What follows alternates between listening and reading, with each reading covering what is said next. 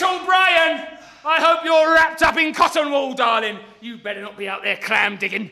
Bloody clam digging. My name is Daniel Garcia, and I am a sports entertainer. So, what have we here?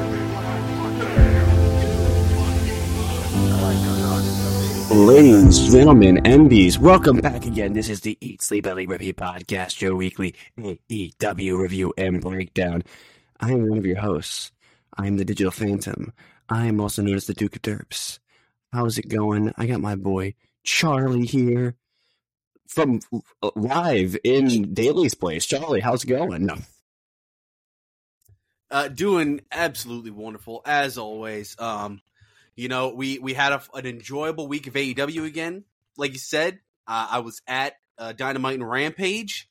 And guys, I can tell you right off the bat, man, the vibes that you see online about Daly's Place, people calling it like, you know, this true special place to see a wrestling event. And this is my first time there. I can 100% confirm, like, it's legit. It is by far the coolest place I've seen a wrestling show. Like, and I think the best.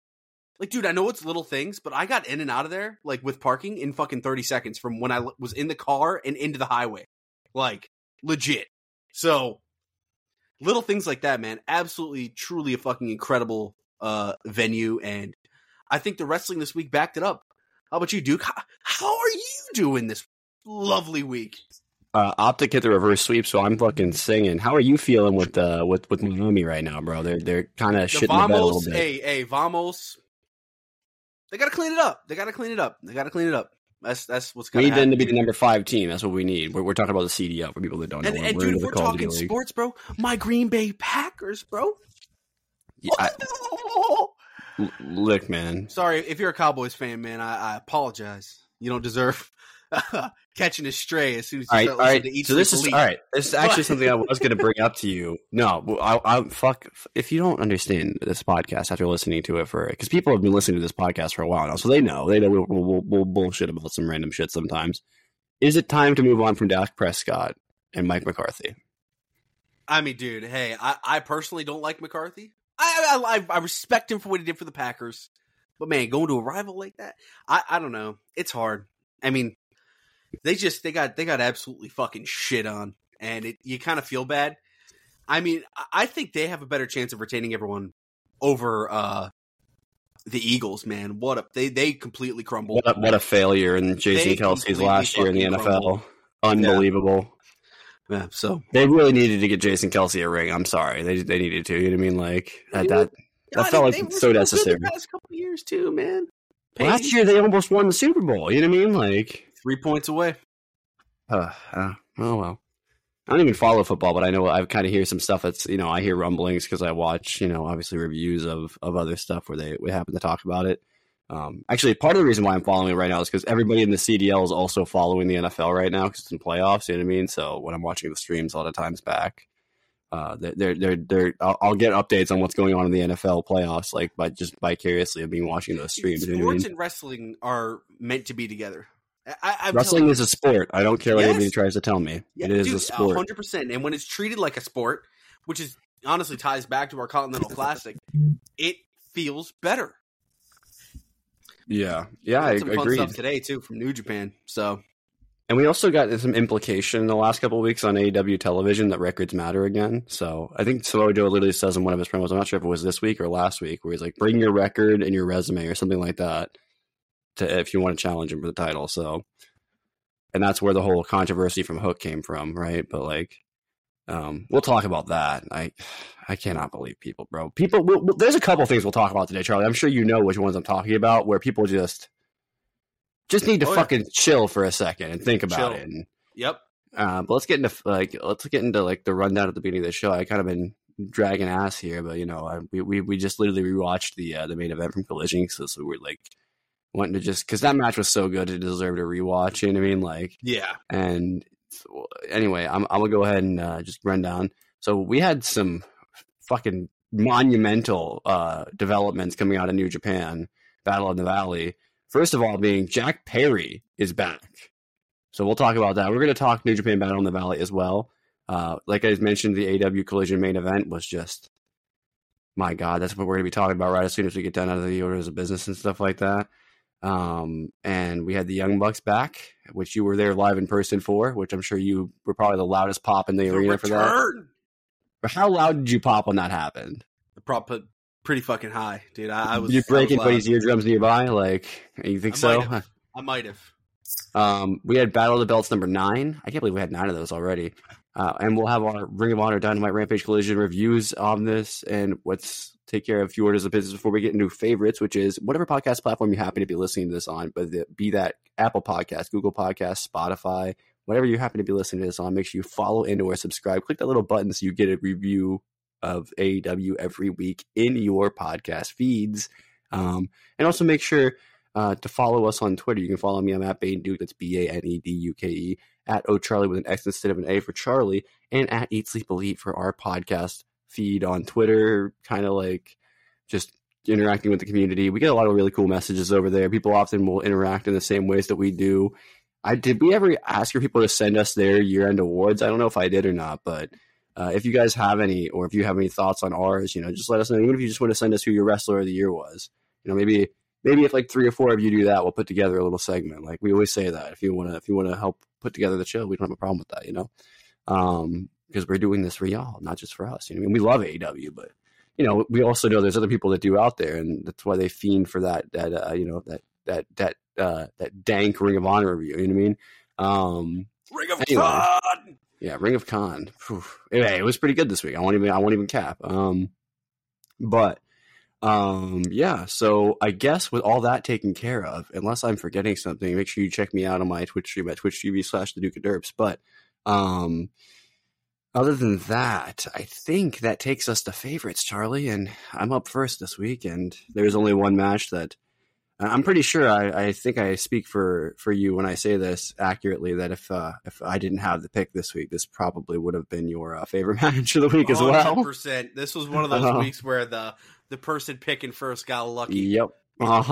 Yeah. So, hold on. I just scrolled too far back up in my notes. God damn it. I have so many notes this week. Anyway, whenever there's battle for the belts, it always fucks up my notes, like my notes order, because I'm not used to having anything after, Collision, or in the old days, it was just Rampage. You know what I mean? All right. House of Black and House of Black took on FTR and Daniel Garcia. We had Matt Menard on commentary for this, which I mean, that's a smart move to do him on commentary pretty much whenever he's going to be in. If that's like a staple of every match for Daniel Garcia going forward, it only helps Danny, but I think it only helps Matt Menard, especially when he gets back in the ring eventually, because you can do stuff like you're doing with him and Brody King right now, and it works, and I think they'll get a good feud out of that, hopefully. I don't think you want to run that gimmick too hard. Like, you don't want to have him feuding with somebody. Like, you don't want to have just Danny be stuck in faction feuds. I mean, if he's going to be wrestling trios, that's fine, but you don't want to have Matt Menard squaring up with everybody. That's just, only when it's like really necessary against a team like the House of Black. You know what I mean? The barks were in. People were barking for Brody King. I mean, Charlie, what the fuck else did you expect besides FTR putting on another fucking masterfully executed match, bro? I know. I said it to you like multiple times before we watched the match just now, and I think this is match of the year for Collision already. I find it very difficult to believe that anything's going to beat this. If y'all don't believe me and you need to and you didn't watch Collision, say you're like you don't like Collision, or you just you see it doesn't get as many views as like Dynamite, and you're like, should I watch this? I'm telling you, this match. Maybe it's a week you just weren't able to get to your screen, or you were watching something else that was on at the time. You know what I mean? Like, I would say go back and watch at least this match, because, like I said, it's a match of the year candidate, and we're like week 2 or 3 of the year so far. That's pretty insane, So yeah, so some stuff, other than me just like glazing FDR, saying like they put the entire teams in, they put all the teams in the division on like another level, which is true. We had some like really hard strikes all around. We had a comment from Kevin Kelly where he said speed kills but size matters. Ayo. Anyway, but it worked though. No, it did. No, it was good in the moment, but I just Ayo Kevin Kelly. Anyway, sus Kevin Kelly detected. Anyway, Dax, Charlie, I think I've said this about Cash before. So, and I said this to you while we were watching it just now, or while I was rewatching it while you were watching it just now. That Dax and Cash, I think, are the two masters of the getting the heat and the hot tag meta of pro wrestling, tag team wrestling, whatever you want to call it. I guess it would only be applicable in tag team. But it's so fucking ingrained in them as wrestlers that even when they're wrestling trios, even when they're wrestling singles, obviously the tag part doesn't, but it's why Dax is so good at selling in singles matches, in my opinion, because it's the same concept. You know what I mean? Just extended over the course of a single match as opposed to you getting a few spots. And yeah, go ahead.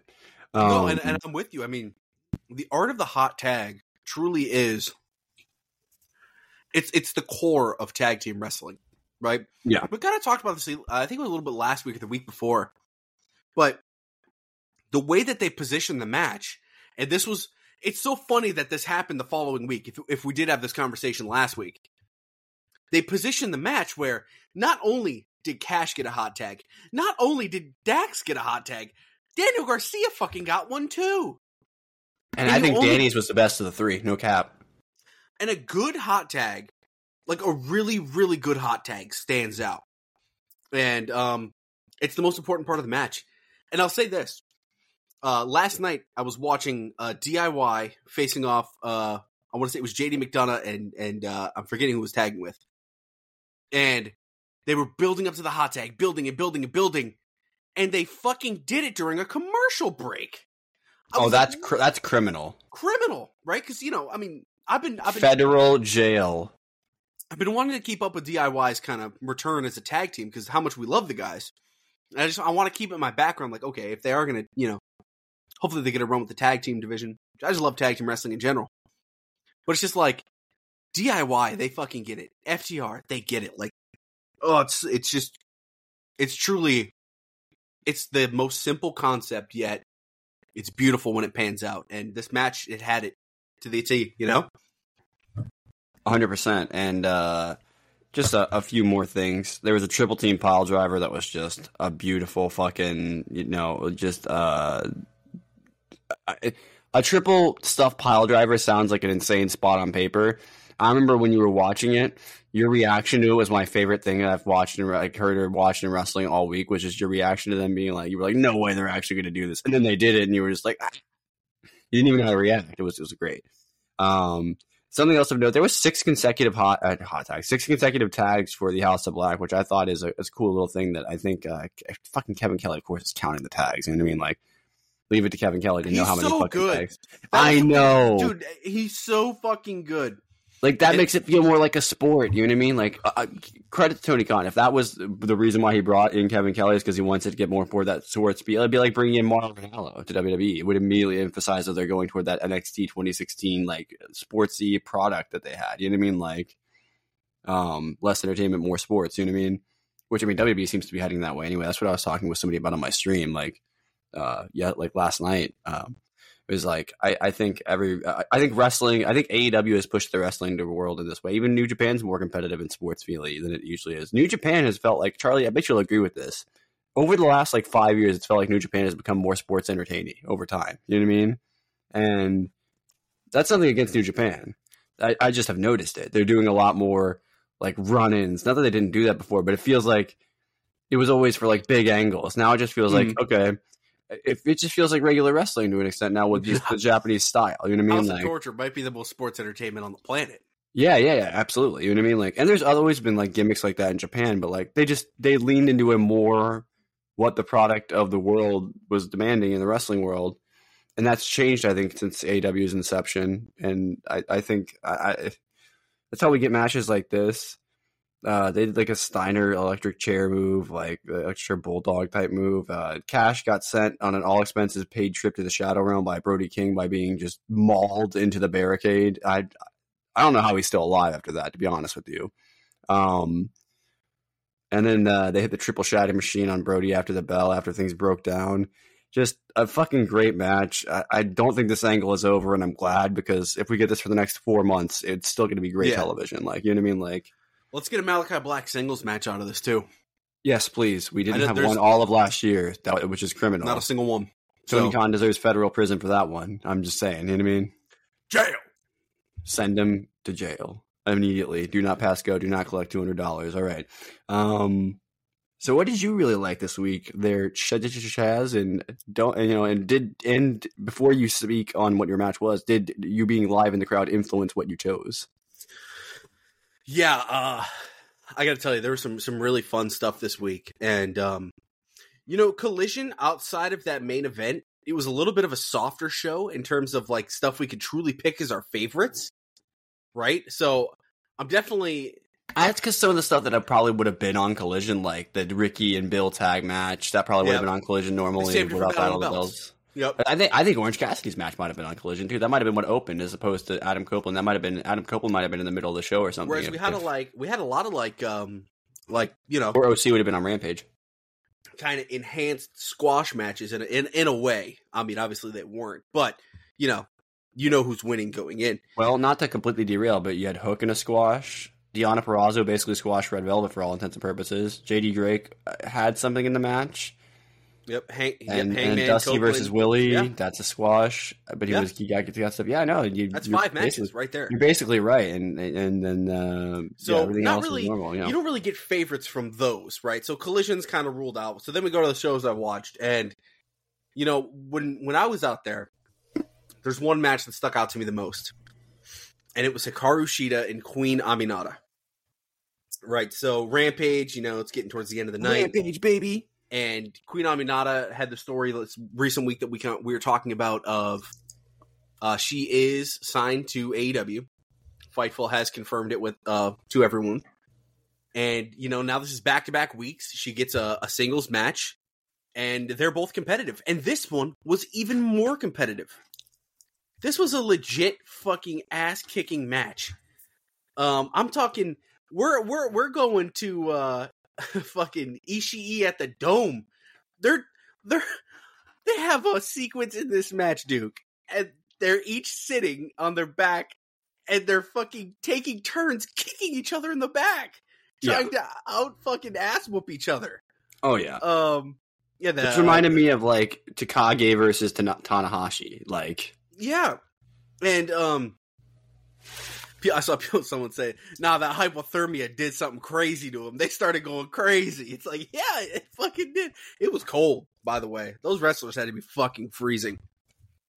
Oh, my God. Were your balls frozen to the fucking seat? Damn near it. But no, I just thought this match, it was the most surprising of the week for me. And God, I love seeing Hikaru Shida. She's so good. She's fantastic. How about that little treat for you? You probably didn't know you were seeing Shida this week. You know what I mean? Like, in this ever developing women's division, which until it's proven otherwise, we're giving credit to Billy Starks and Athena for fucking changing something in Tony's mind.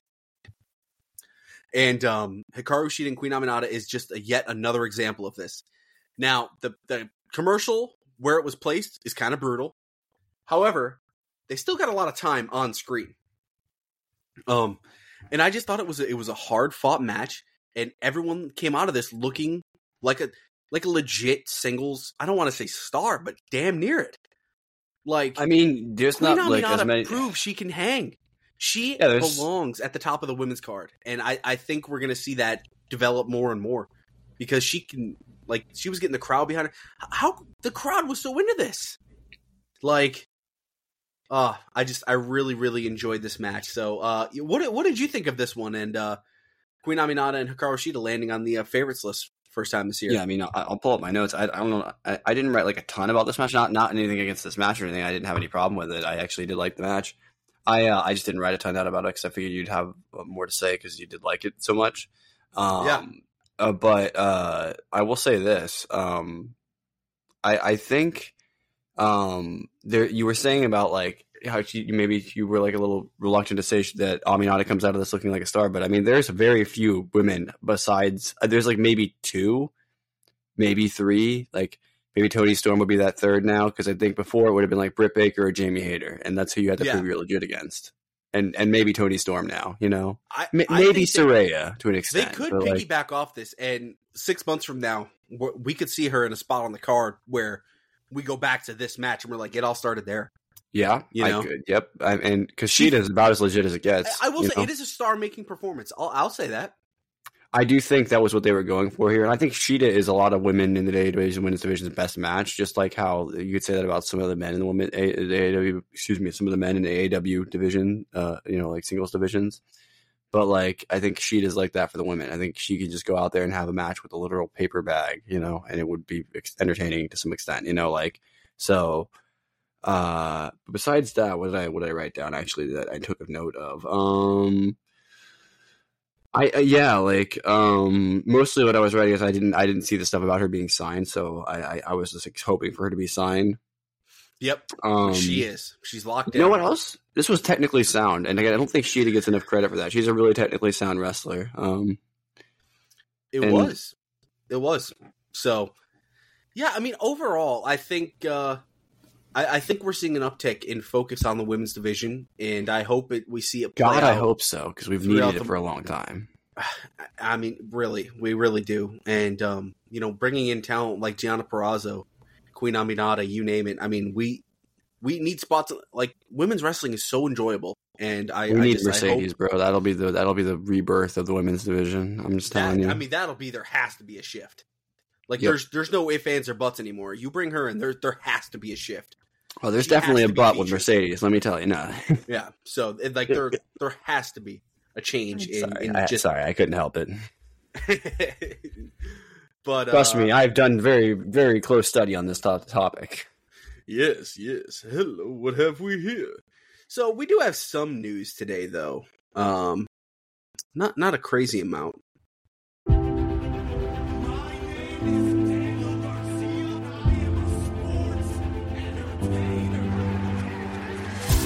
Thank you, Zack Sabre Jr. Yes, so Battle in the Valley. Zach. Battle in the Valley happened, and we were telling you guys last week we're not going to give a fucking a full thorough review because we didn't do a post show or anything, but there was some cool stuff. Keep it a buck. I didn't watch the whole show. No, and so on the kickoff, Stephanie Vaquer defeated Viva Van, and guys, Stephanie Vaquer is fucking incredible. Like, this is her year. She had the match at, was it Resurgence, the one in May, where she wrestled Mercedes Moné? That was just, I mean, I've never seen her before that, like a lot of people. And I was like, who is this? Nah, she's legit. Like again, this is, that. No, Layla Hirsch is legit. She might be the diamond, like, waiting for someone to sign, whether it's WWE, AEW, or she stays in, I believe they said CMLL is where she currently is, so. She's the legit diamond. Impact. Put her against Trinity. Yeah. So, okay. Fred Rosser, Jacob Fatu, and Shota Umino defeated Team Filthy. This is a pretty solid opener. It's nice seeing Shooter in there, and Team Filthy taking the L. But the story everyone's going on about this is wearing the Bushi mask, Jack Perry has fucking arrived in New Japan Pro Wrestling. He beat down Shooter. River. He beat down Shooter. He ripped up his AEW contract. They were chanting CM Punk at him. He had his armband wearing Scapegoat. Whoa. Okay. Good old Jungle Piss. Jack Perry has been sent on an excursion. And that is something... First of all, AEW and New Japan, the relationship hasn't always been... it feels like AEW uses New Japan a little bit more. If Jack Perry is being sent to New Japan for at least this year, I think that's a great sign that this is a core AEW guy. This is an original. I mean, this is a pillar. Jack Perry's literally I love this response, bro. I love this. To New Japan. So, I love this because they were like, you want to fight everybody? You'll get your shit kicked out of you in Japan for 6 months. Yeah. And, AEW doesn't hide much from their past, right? That's why they're not afraid to mention Cody. They're not afraid to mention, this and that. Codelander. Real Glass, Cry Me a River, they cut out of the Hook video. So I think you're going to see a lot of stuff that has to do with, CM Punk and how he left. Like, they're not going to be afraid to mention CM Punk. But how he left and how it happened, I don't think they're going to talk about. Now, him being blamed for it almost changed my mind a little bit. scapegoat is very interesting to run with.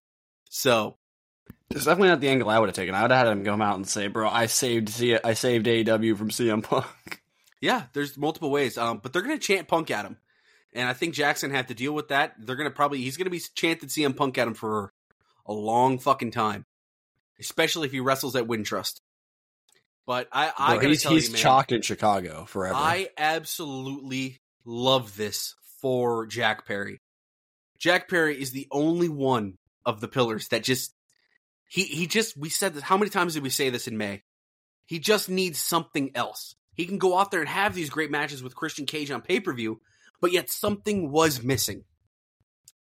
Going to New Japan, fine-tuning those little things, adding to his fucking repertoire. Now, I don't know if he's wrestling in Japan yet, but I fucking hope he is. I really, really hope he is. Because that's just yet another reason to really want to tune in to New Japan Pro Wrestling. I'm just glad I get to watch Jack Perry get the shit kicked out of him. Yeah, Duke. Well, I mean, most likely his first feud shooter. That lets you know. I mean, these are two building blocks of each company, and they're going to feud with each other. That's awesome. This is what we need. So, yeah. Any of the thoughts that you have on Jack Perry finally showing up? He's not the Joker, but he is a Bushi imposter. I love the Bushi mask. Yeah, so fucking Bushirooney. Anyway, yeah, if he hits a Bushirooney, it's all over. Then he's over with me forever. If he hits a Spinneroonie, he's over with me forever. Anyway, yeah, fucking good old Jungle Piss. No, anyway, fucking, I don't know, man. Like, this guy, I feel like is on my, he's on my shit list, bro. Ever since the Punk shit, because like, yeah, Punk is a fucking pussy for trying to fight the kid at fucking All In, but like. Fucking so is this kid for trying to fight Punk. Like, let's be real. He's exactly the kind of rich kid we think he is. You know what I mean? Like, and I don't know. I know you're not supposed to let like the outside shit, like, unless it's like actual like real life shit. You know what I mean? Like, get like, you know, influence how you think about people like that. But like, I don't know. Oh, dude, if it's something that bugs you, it's allowed to bug you. Like, and so, like, you know, I won't drone on about it. It doesn't personally bug me, but that doesn't make it any different. You know what I mean? Like, that's like, I don't give a shit. Like, CM Punk would have gotten kicked out of the company anyway. That's clear. You know what I mean? So I'm not even worried about that. I have no fucking sympathy for CM Punk anymore, especially now that he's back in WWE, which feels like the greatest betrayal of all time. You know what I mean? Like, I'm just saying how, you know, I'm just being honest about it. You know what I mean? Like, and so I don't give a fuck about that. I just think it's lame that he even thought like that he had like the fucking cachet to do that in the first place. You know what I mean? Like, which he probably does. Like, if anybody's going to get away with it, it's the Pillars. You know what I mean? I'm not saying Tony Khan wouldn't fire them if they started to fight themselves, but he didn't fire CM Punk. And anyway, I don't know, man. Like, I'm cautiously optimistic about this. Like, the scapegoat thing worries me because I just don't know if it's the right angle to take. I don't think we need that.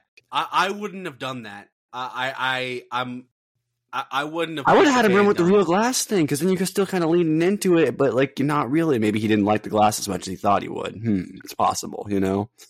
Yeah, he's gonna be forever remembered as real glass card. Dude, that is the other thing. Like, because he did that right before the CM Punk shit, and everybody was calling him an idiot for wanting to use real glass, and then he did it, and then you know, he hasn't really talked. He was the Tony Khan of Collision, and he was getting away with it, which Tony never let anyone. They should never have given him that much power. Please. Yeah, that was CM Punk was basically the GM of Collision. Let's keep it a buck. That's what he was. Even Danielson, as much as we love and trust him, he does not need that much fucking power in your company unless you literally give him. Nah, if I'd give it to anybody, I'd give it to Brian. Brian knows what he's doing. Make him the fucking president of the company. Then you know what I mean? Like, no, agree.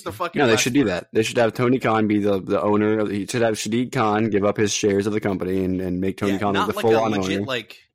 Yeah, and let the president of the company be fucking just like with Tanahashi. You know what I mean? And then we can get president versus president. And I told you this, Charlie, offline. We can get president versus president. Winner becomes the ruler of the pro wrestling world.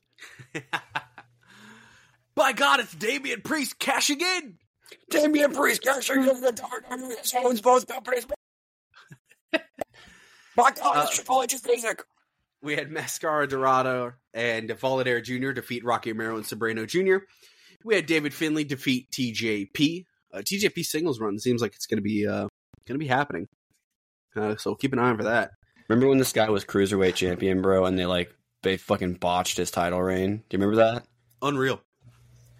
New Japan Strong Openweight Tag Team Title Championship match. Gorillas of Destiny defeat Bullet Club War Dogs, which is Coughlin and Connors. We had the New Japan Strong Women's Championship, Julia versus Trish Adora, which this was really enjoyable, actually. Julia is, she's most likely going to be in WWE come April, right? But, to see her still work these New Japan America dates and put over Trish Adora as much as he did, someone who we back up all the time on Ring of Honor about how good she is.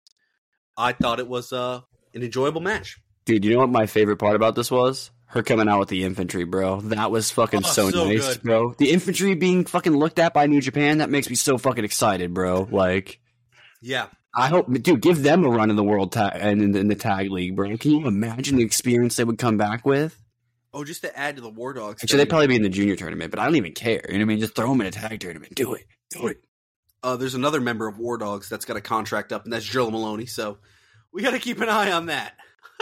Dan Maloney is the one I could see Tony Khan swiping if he doesn't resign, and that might be his track, bro. He might want to reunite with Will, bro. I could see Will brought that guy in. You know what I mean? Yeah. There's a Mustafa Ali video package. He's going to be wrestling Hiromu Takahashi at Windy City Riot, the Wintrust Arena in Chicago, April 12th. Just so we're watching that show. Okay. Oh, 1,000,000,000%. That show will be reviewed. Yes. That show will get a live show. Well, we're going to talk about another match that gets announced later in this show. There's multiple reasons why we're going to watch that show. Jeff it's going to Cobb be incredible. And Matt Riddle defeat TMDK, Bad Dude Tito, and they Zack botched Sabre Jr. the entrance. Yeah, they put Jeff Cobb as Matt Riddle's partner. Jeff Cobb's nameplate under Matt Riddle. God damn it, bro! Wow. And let me tell you this. This was my first time. I don't know if this was his return match to non-WWE or if he's been wrestling a couple. Some indie shit. Yeah, I'm sure. But I'm sure he did. Let me tell you this: Zack Sabre Jr., Matt Riddle. Nah, Matt Riddle can fucking cook. And he's still got it. I forgot how good this guy is because in NXT. He has some matches that, like the Adam Cole match, I'm always going to reference. I couldn't fucking believe how great that match was. Did you forget the Seth Rollins match that they had with the NXT fucking weird cage stipulation? That thing was incredible. Yeah, no, and I guess because he was in the tag team with Orton and he worked a tag for so long. No, that slowed his momentum for sure. It was a WWE Randy was tag, good, so they didn't really. They didn't do as much. Yeah, they were the tag TV champions. matches It was were- boring. Charlie. They were boring. It was Randy Orton and Matt fucking Riddle as tag champions in a comedy act. Yeah. Like, when I say WWE TV tag matches, you know what I'm saying. And we got it. It fucking, Jesus. Oh, even my WWE fan that I mentioned earlier that was in my stream, he understands that the WWE style is different than like what you get in AEW or New Japan or something. Like, people get that even to watch. Matt Riddle, it's been so long that you always worry a little bit too. Like, how used to it did they get? Nah. Matt Riddle was in there with Zack Sabre Jr. and he was fucking cooking with him.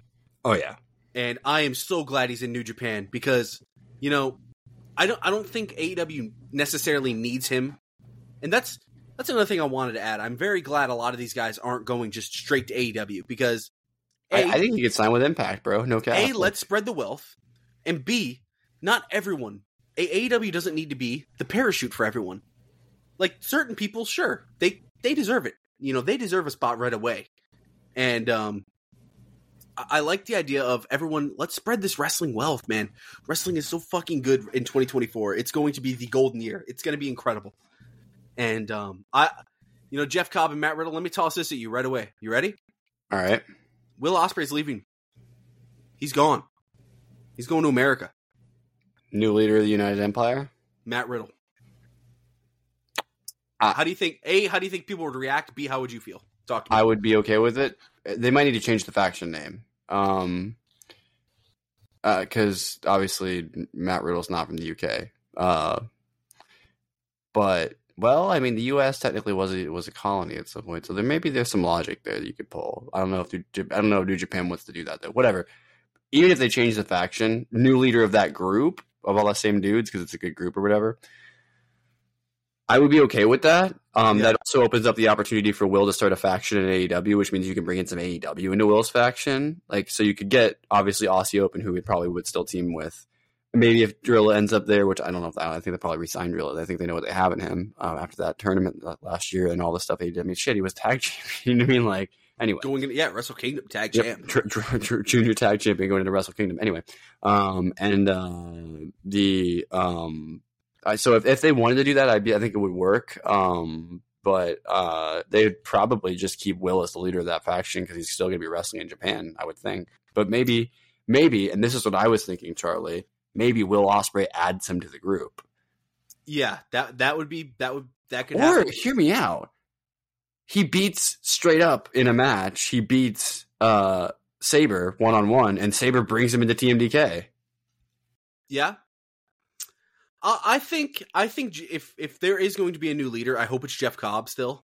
I think he would be a really good leader, and that would give him that next push to get to the heavyweight championship. But again, who knows what they're going to do? Bullet Club Gold, are they Bullet Club? I don't know. I just hope that tag gets on to in a tag match on Forbidden Door this year or Wrestle Dream, one of the two. Give me both those guys. I am so down with Jeff Cobb and Matt Riddle being a tag team, though. I think that's fucking smart. They said they had a name from before. I forget what they were called, but the Chosen Bros. Chosen Bros. Man, I bet Jeff Cobb smokes some weed. Let's be real, dude. He has to, man. There's no fucking. He looks stoned when he's in the ring. Like, let's be real. Up next, we had the AEW Triple Crown match where Eddie Kingston and Gabe Kidd have a double countout. Dude, this was fucking awesome. Gabe Kidd should be the Bullet Club leader. I saw somebody post that. He's already earned his stripes. His backstage promos are beyond incredible. I reposted one on Eat Sleep Elite, and he is the perfect foil for a lot of these guys in New Japan. And this match again, so much fun. And the double count. I've never seen a double count out makes more sense. They're both such shit talkers. Of course they'd fucking double count out. Him calling Eddie a fat piece of shit. I know there's a lot of people that don't like, there is great reason. Yeah, if you call someone fat in wrestling, doesn't mean the audience doesn't take him serious. That's a whole debate you can have. But I think in New Japan, you look past that. Like, you know what I mean? No one looks at Eddie Kingston and if they're watching New Japan and be like, oh, this guy can't fucking wrestle. Who cares? Look at him. You know, he's not your traditional fucking meathead. He doesn't look like Brian Cage. I love the look on Eddie's face, dude. He was like, really, dude, you had to do that. I was about to win this match and you have to do that. Like, really? Yeah. Fine, you want to get your ass beat, awesome. Like, that was amazing, bro. Is that all you got, you fat bitch? Yeah, like, dude, it was awesome. Oh, my God, dude. Gabe Kidd, incredible Instagram follow, too, if you guys are on Instagram. Get that guy on Forbidden Door, too. Oh, my God. Please. No, when the War Dogs, if Finley doesn't work out, and they're going to know by the time the G1 comes around if this whole Finley experiment's fucking dead or not, which I'm predicting it's going to be dead. Like, it's been since the New Japan Cup last year. He's still not over. Yeah, it's true. You need to Global get him Championship didn't work. I mean, it might. Who knows? But I don't think we'll see by the time. I'll tell you how you do it though. If Gabe Kidd is going to become the leader of the Bullet Club, which I think he should, then you just have them. You have him start a program where he's like backstage with him or something. He's like, I don't think you're really working out as the leader in his Gabe Kidd way, where he just talks all the shit. You know what I mean? Yeah. And then he challenges him for the global championship, and he just strips it off of him, believes him, beat the shit in the ring, just like you've done in the past with other, championships and stuff like that. You know what I mean? Like, I really hope New Japan keeps these War Dogs. The fact New Japan's not afraid to put two people in the same faction in a title match. They do that shit all the time. That's how Will Ospreay, betrayed Okada was they were facing. You know what I mean? I don't think it was for the title at the time. I'm not sure, but even if it was, whatever. Up next, we had the no DQ match. Jon Moxley defeats Shingo Takagi. I mean, how awesome was fucking this? These guys were just beating the ever-living piss out of each other. They were taking advantage of the no DQ. Excuse me. Jon Moxley was bleeding again. New Japan Jon Moxley, he's back to bleeding. He had to in this match. I just thought you mixed the perfect... This is another perfect mix of just like, extreme no DQ wrestling where they're just, using weapons, using all that, as well as they toss in their legit technical wrestling brawling aspects. And it blended so well together. And, I thought this match kicked ass. I thought this is the match that sold the most tickets. And Jon Moxley's a fucking true draw for New Japan, and it's being proven. And following this match, Duke, he's calling out Tetsuya Naito. Talk to me. What does that get your Ghibli's rustling? As soon as I saw this announcement, I immediately texted you in all caps. Moxley versus Naito. Holy fuck. John Moxley, IWGP champion. Which, if that happens, dude, that might be the craziest thing that happens in the last couple of years in wrestling, unironically. Like, that would be both huge for Moxley's career, but just that would be fucking massive for New Japan, dude. Like, especially if he walks into Forbidden Door as the champion, dude. Oh my god. Yeah. Mox versus Okada for the championship at Forbidden Door. I'm calling it now. God, how great would that be? How great. You know, I'm totally cool with Moxley doing a more New Japan route this year if he wants to do more of his single stuff in New Japan. Right? I'm totally cool with that. Bro, no. Fuck it. Just have him show up weekly with that championship. Why not? Spread the wealth. I'm down. I have guys chasing him down for that championship every week on Dynamite, dude. That'd be fucking incredible. And the time has come, he said. So Hiromu versus Mustafa Ali and Moxley versus Naito at the Windy City Riot. Are you fucking kidding me? Yeah, throw Riddle versus fucking Sabre Jr. on there as well, and you got a fucking card on your hands. Yeah, literally. Riddle might be the new champ, too, with the time limit one. What's it called? TV champ? Yeah, oh, yeah, the TV championship. I can see them throwing that straight on Riddle off Tanahashi. Bro, imagine Tanahashi's like, oh, here's a championship. I'm literally going to hand it to you in person. And our main event was Kazuchika Okada defeating Will Ospreay. Neither of us have caught this match, so we're just going to leave it at that. And, you know, it's Ospreay's kind of goodbye, and I'm excited to watch it. It's just been a busy week, so yeah. That was New Japan Battle in the Valley. Honestly, we don't really have much AEW news this week. New Japan updated a little bit more of their cards, just kind of adding, you know, some KOPW rules matches, some strong title matches to a New Beginning in Nagoya.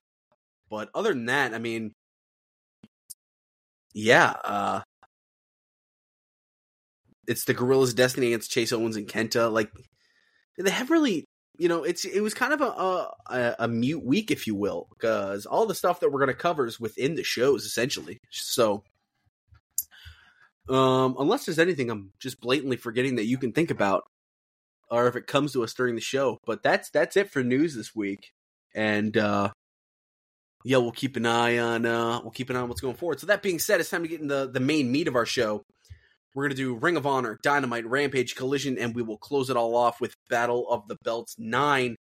So, Duke, go ahead and take the lead here with the Ring of Honor television we had this week. Yeah, Ring of Con episode 46. Yeah. We open it up with our classic Rick of Bone Zone rundown of the card. You know, got to get that stuff in there because he loves to get the people hyped for the show. I love it. It's an hour and 50-minute episode of Ring of Honor, so you might want to hit the highlights on this one. It's a bit of a long one. But we opened up with John Cruz, who, if I'm correct, if you don't know, I believe is Serpentico without the mask. Yes. Yep. Took on Zach Knight, which, by the way, John Cruz, not a bad looking dude for fucking, I'm sure, pretty, like, I think he's like a little bit older, you know what I mean? Like, he's not bad. Maybe he should wrestle as John Cruz every now and then. I mean, he does right now, but like more often. We took on Zach Knight, who I was really excited to see back. Is he under contract? Do we know? I actually don't know. Like, I don't believe so, but I'll tell you what, he hit some that Superman punch? Dude, his finish is incredible. Bro. Now, Orange Cassidy or Roman Reigns are taking that. Nah. That's not slipping through the cracks. We're going to keep an eye on that. Oh, yeah. That move, 100%. Yo. Mm-hmm. Yeah. I'd like to see him get a Prove It program. You know how, like, sometimes people, when they're not signed, will get, like, a storyline, like, under that, like, tiered deal where they're, like, not really signed, but they're signed. And, like, get him under, like, some sort of deal so you can get him into a program. Give him a program. Prove it. I want to see what this guy can do. And I think that'll get him into the main event if he's going to be on the show. Maybe not the main event, but, like, on the show, at least. Tony Nese then came out and refused to be introduced by Bobby Cruz. We then got Tony Nese versus Marcus Cross, whom I actually really like. For those who don't know, Marcus Cross is one of those guys that was on Dark all the time that I just would always be like, wow, that guy's got really cool hair. Anyway, I did like the attempt to use like muscle and bone knowledge. Like he was doing things that like it made. Do you get what I'm saying, Charlie? Watching this match, it seemed like he was using like his knowledge of like the body and like how like the joints and all that stuff and that kind of work from being a personal trainer. You know what I mean? To try and hurt people. I don't know. Maybe I was reading into it too much. But I did like the energy from the first couple of matches on this show. They felt kind of competitive, and I like that Nice has been using that like almost like Northern Lights bomb kind of driver move as his finish. It's kind of sick. You know what I mean? Like it's a good move. We got Kyle Fletcher taking on Angelico, which I just love that they just threw this fucking match on here, dude. It's great stuff. And Kyle's getting the and this is what I described it as in my note, the triple double gawk push right now. They're sucking him from the back right now pretty hard, and I'm here for it. You know what I mean? And he's still looking like one of the best young studs in the business right now, bro. You just can't stop this kid. And there's a reason why he's Ring of Honor television champion right now. Let me use the restroom real quick. Okay, go ahead.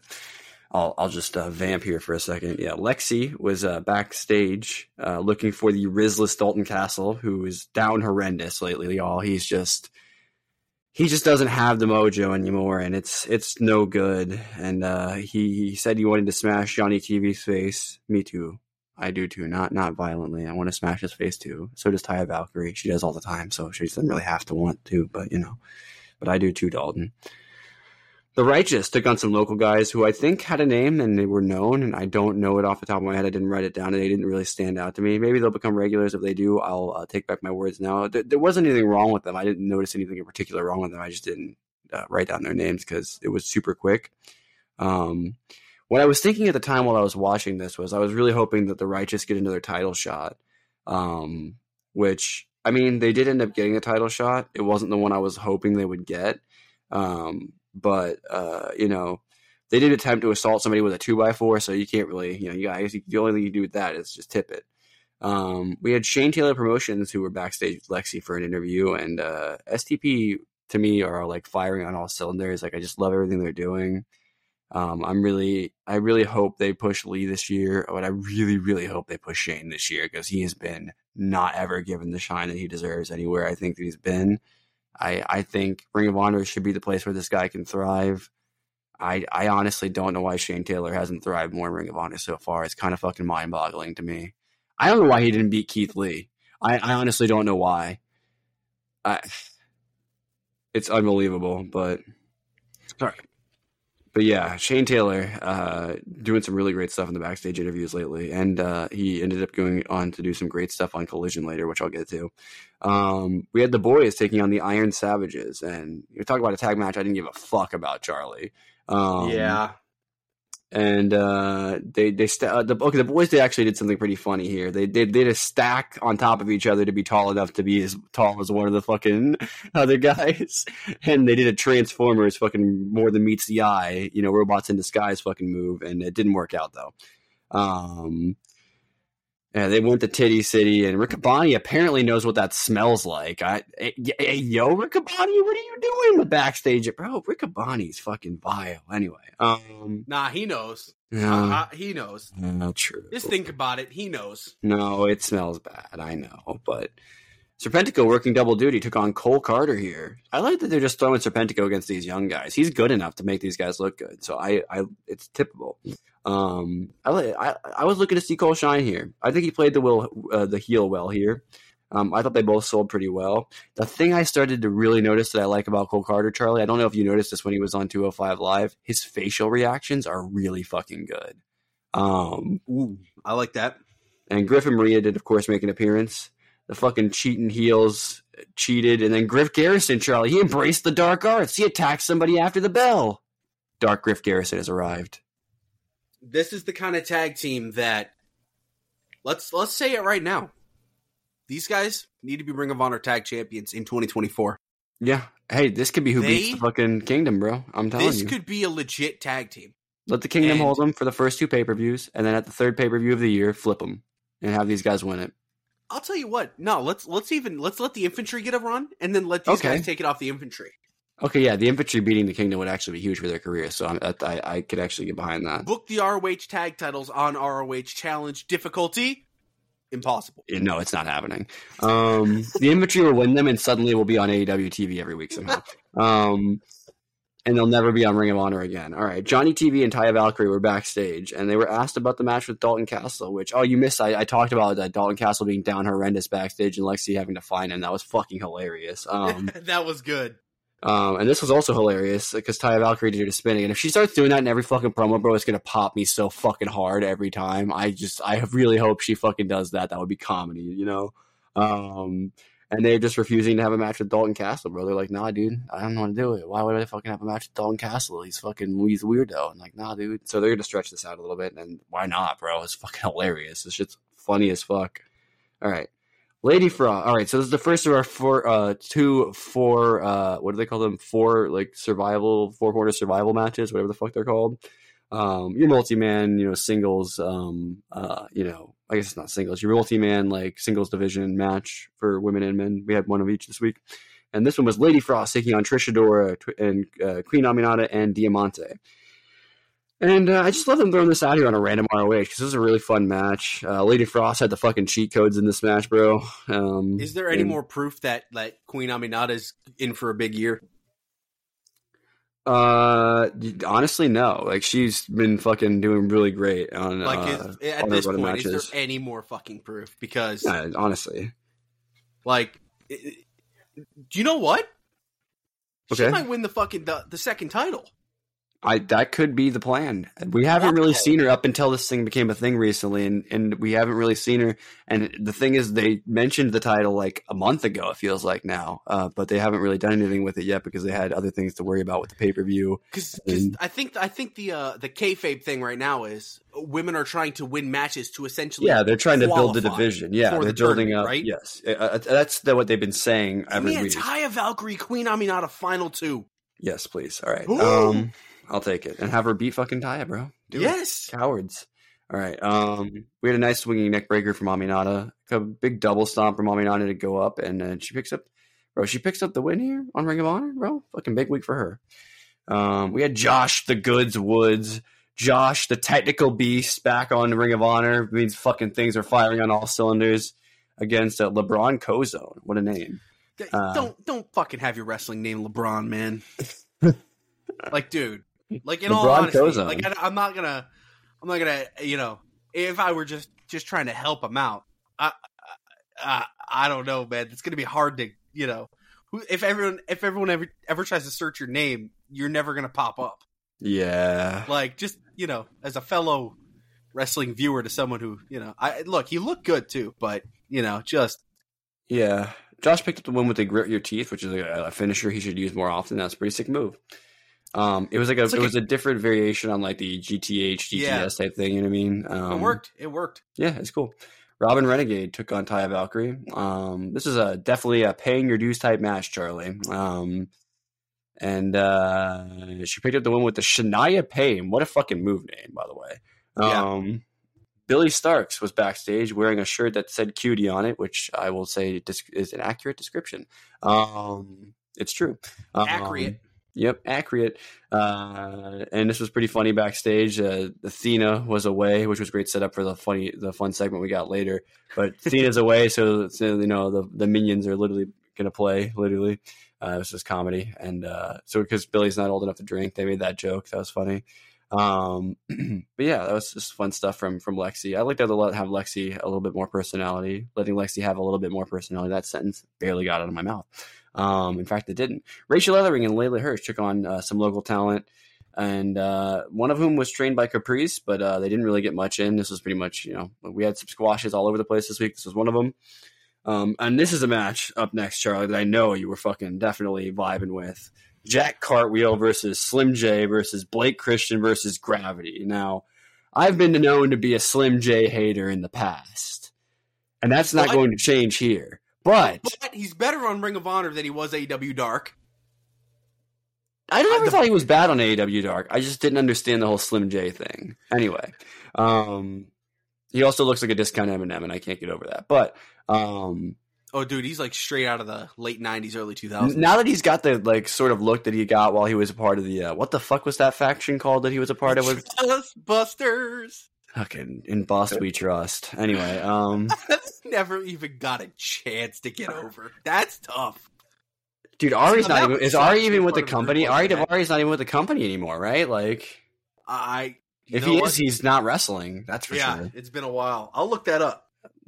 He might have. That might have been one of the ones that slipped through the crack. I don't think so, but maybe I don't know. Well, we'll get back to you on that one.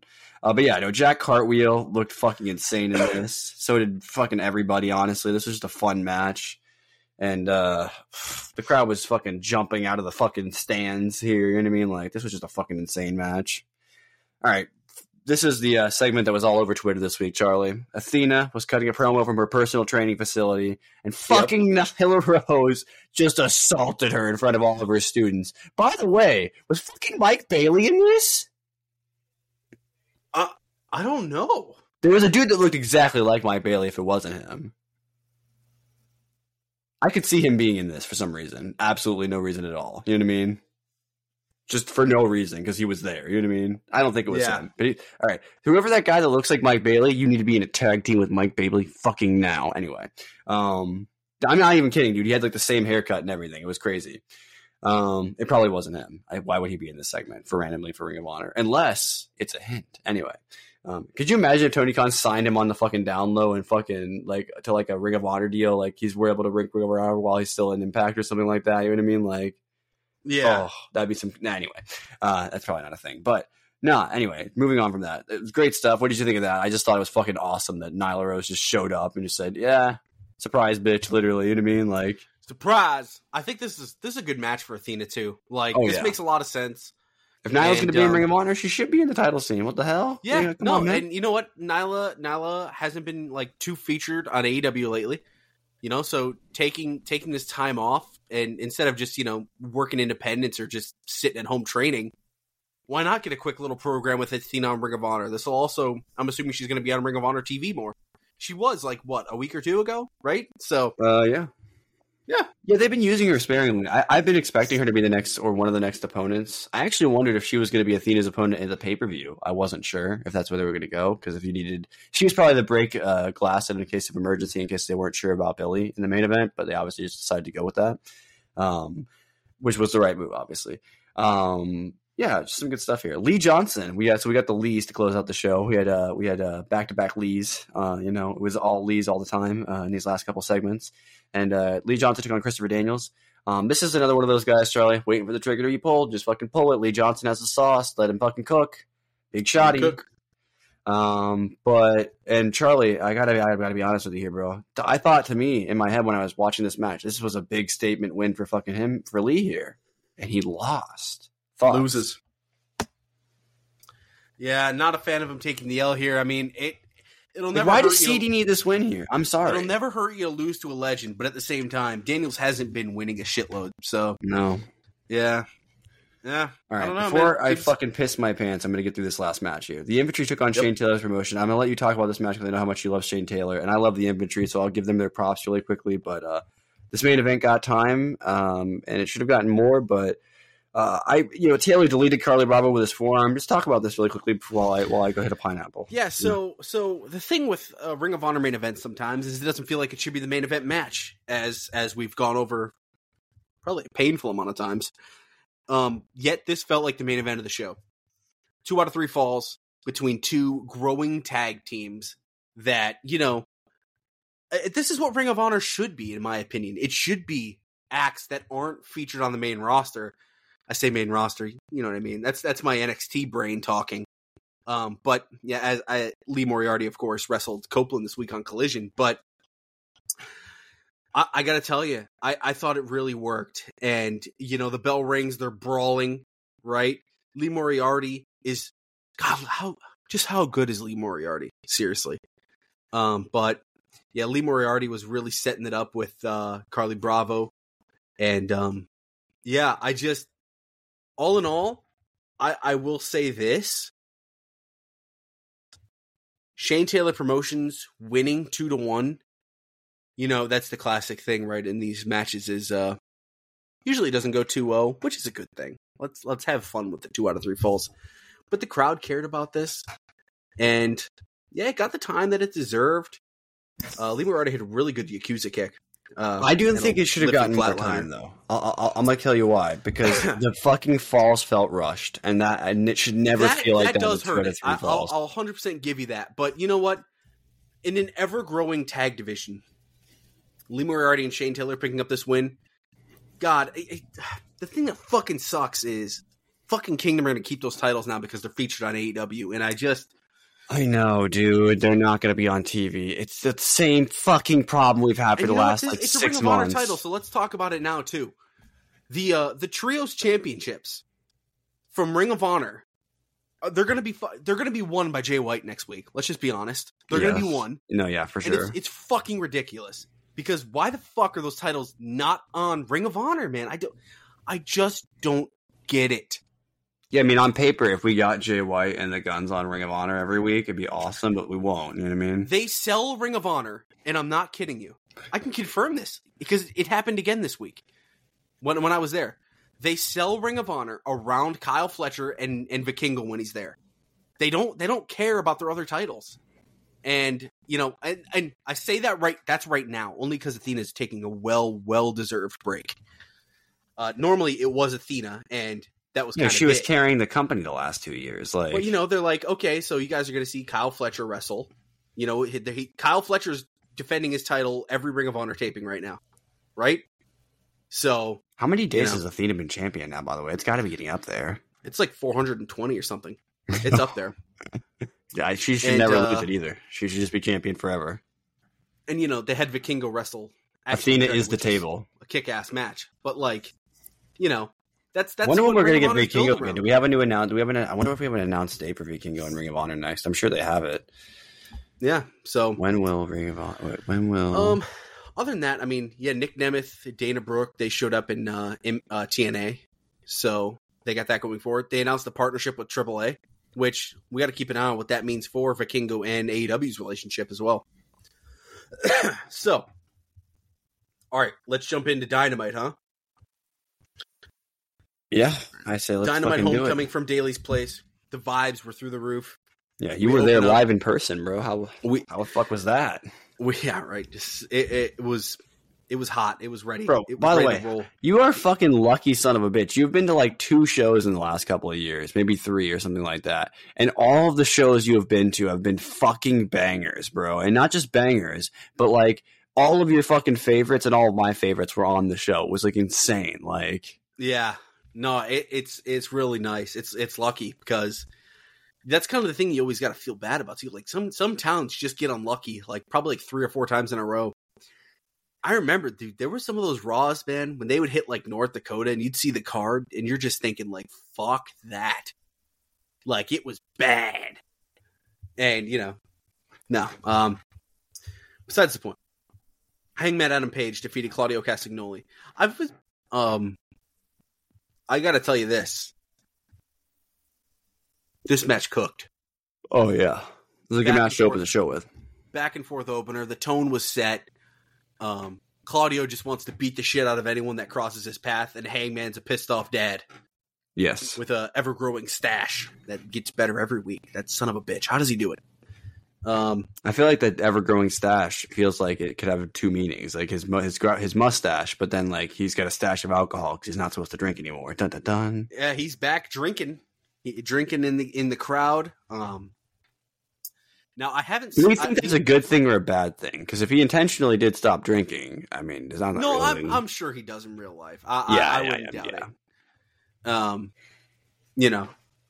He looks like the kind of guy that works his ass off so hard that he's a mind. Oh yeah, no, I bet he's like he has to like fucking because of how much beer he drinks, he has to fucking like work out extra hard to keep that shape. You know what I mean? You think he's a Mick Ultra guy? You think he's a light beer guy? I could see him drinking a lighter beer because or just like a low calorie beer just so that he could actually get away with it. You know what I mean? Like I could see that. I don't think Hangman Adam Page is slamming like some Guinness. It's funny, I don't even drink. But I could also see him like having been a beer drinker, but mostly drinking White Claws now or something like that. Oh shit! No, that's not. He can't. You can't do that and claim cowboy shit. Nah, I mean he's a lie. So, oh my god, someone should expose him. If that's what he does. That's the gimmick right there. Danhausen. I saw you drinking White Claws. And he posts a picture of him like fucking drinking a Truly, and everyone's like, "Oh my god, you fake!" No, what would be the worst thing? Drinking like a fucking like girly drink or something like that. Nah, Hangman would make that work. See, that's the thing. You can't really clown Hangman. He's too fucking cool. You know what I mean? Like, nah, if he's drinking a fucking martini, you're going to judge him a little bit with that cup. Because it's the cup, man. Got the little fucking umbrella in it. And then he'll fucking smash the cup and use the glass and stab someone. Yeah, he'll make it cowboy shit. Who are we kidding? Yep. No, he'll stab John Moxley and make him have an actual eye patch. No, but some banger spots in this that use that, the ramp that they had. They use that to their advantage in this. Bro, every time they see a ramp like that, I feel like someone's dying, for sure. Oh, yeah. And Hangman ends up winning with 2 buckshot lariats to get the dub, and I really enjoyed this opener. Yeah, it's a fun match. Some highlights of Brody Lee during his run at Daly's Place. And tonight, they go on to say, tonight will feature multiple 8-man tags, including his proteges, Preston Vance and Anna Jay. A lot of people were wondering throughout the week, why are heels teaming with the babyface? And they said it's simple. They're going to try. Tony Khan wants to try and get them back on the right track. Simple enough. That's all it took. And you know what, bro? You know what you could easy. also say?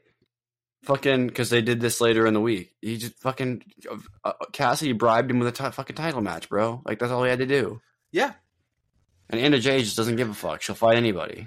We open up with, then we jump to Orange Cassidy, Adam Copeland, Dustin Rhodes, and Preston Vance defeating Lance Archer, Bishop Khan, Toa Leona, and Brian Cage. Holy shit. Adam Copeland's so much fun in AEW, man. Adam Copeland, the vibe changes when he's out there. God, he's having so much fun in AEW. Like, and you know what? I'm going to say something. I should save it for Collision.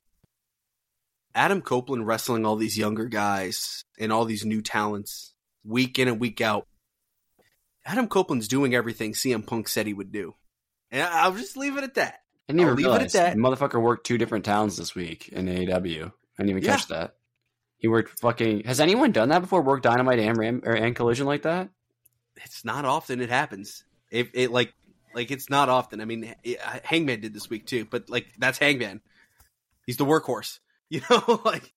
Usually it's only Scott. Was that really? Did were they capping? Was that Hangman's first match on Collision? There's no way that's the case, right? Didn't they have a trios match? Hey man, he wasn't allowed for a long time. So I know CM Punk police. But yeah, this was just a fun match, and how could you hate Hangman, bro? What a prick. They didn't. I saw a lot of online debate of they didn't mention the Preston Vance thing where he made Brody Lee Jr. cry. And again, I think it's all. I don't think it's forgotten about. I don't think it's forgotten in the lore. I think it's all about trying to get Preston back on the right track to being, someone that everyone can love and adore. And I don't think it spoke to Preston as much as it's going to speak to Anna Jay.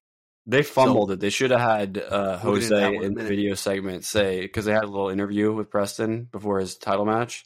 They should have just had him say, I didn't do it for -1. I did it for myself because I wanted this title shot. That's literally how you... That was such an easy way to fix that. Not that it needed fixing, in my opinion. No, yeah. Copeland hit a spear, and then Vance had a discus lariat on Colin to get the win. Renee's backstage with Bullet Club Gold. Switchblade Jay White said, anything the Undisputed Kingdom can do, the Bang Bang Gang can do better, including going after gold. The Acclaimed and Daddy Ass walk in. Bowen said if they're a united force, they could hold all gold at the same time, just not the trios titles. They suggest forming a supergroup, the Bang Bang Scissor Gang. White and Colton Gunn said they'll think about it. Austin's just like, yeah. He's Austin's really wanting this. So we'll see what that means. Yeah, I mean... Just give me your initial reaction. Does this faction do it for you? Nah, but I would like to see the trios titles taken off the Acclaimed and on Bullet Club Gold. Not the Ring of Honor trios titles, unless they're just going to fucking throw them together. Just fucking merge them. Honestly, you don't need 2 sets, and I don't think it has benefited the Gates of Agony all that much to be trios champions for like however long they have been. Yeah, no, it hasn't. So, and I think with introducing another women's title, I think you probably should delete a title from Ring of Honor because it doesn't have too many, but I think people will take the pure title more seriously if there's less just random fucking world titles for people to get. You know what I mean? Like, maybe. Yeah. I don't know. So, yeah. Bang Bang Sister Gang. All right. Samoa Joe is the AEW World Champion. He's come out to address Daly's Place. He's rocking that new AEW championship that looks so fucking good with the black strap again. Side plates? Question mark? Yep, we got side plates now for the World Championship. And there's thank you, Joe chants. He goes, no thanks are needed. He was destined for this. He said there are changes in championship protocol. No longer will you have to come out and whine on the mic about poor misfortunes or go on social media to make hoe-ass comments. You will bring your record and your reputation to the championship committee, and if deemed worthy, you get an express pass for Joe to stomp your ass out in front of everyone who's ever cheered for you. For all who want a piece, the champ will be waiting. He was fucking cooking, dude. Samoa Joe just dropping heat-seeking.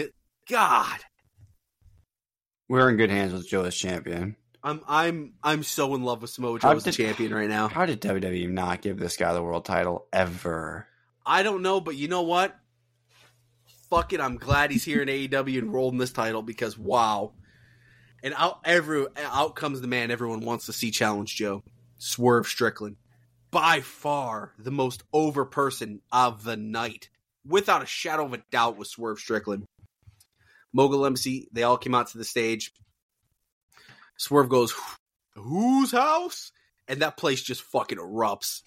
He told Hangman Page that he was after a spot, and he took it. He's going to tell Joe the same thing. This isn't personal. He just wants the AEW World Championship. Joe and Strickland, they lock eyes. They're face to face. Hangman Adam Page came to the ring. He never took his eyes off Swerve. He said 2023 held a lot for him, beating Moxley in a death match, reuniting the Elite, and he found Swerve Strickland. The one thing he lost sight of was the AEW title. In 2024, he's going to make it his again. Prince Nana pulled Strickland away. Mogul MC retreated. Page got in Joe's face and said he's going to take the title away from Joe, and he starts heading to the back. Samoa Joe lifts his title in the air. Hook's music hits. The fucking Hook bat signal was initiated. Out comes the FTW champion. He gets right in Joe's face, points at the AEW title, and said 1 week before walking away. I thought this just did such a great job establishing kind of the forefront of his next challengers.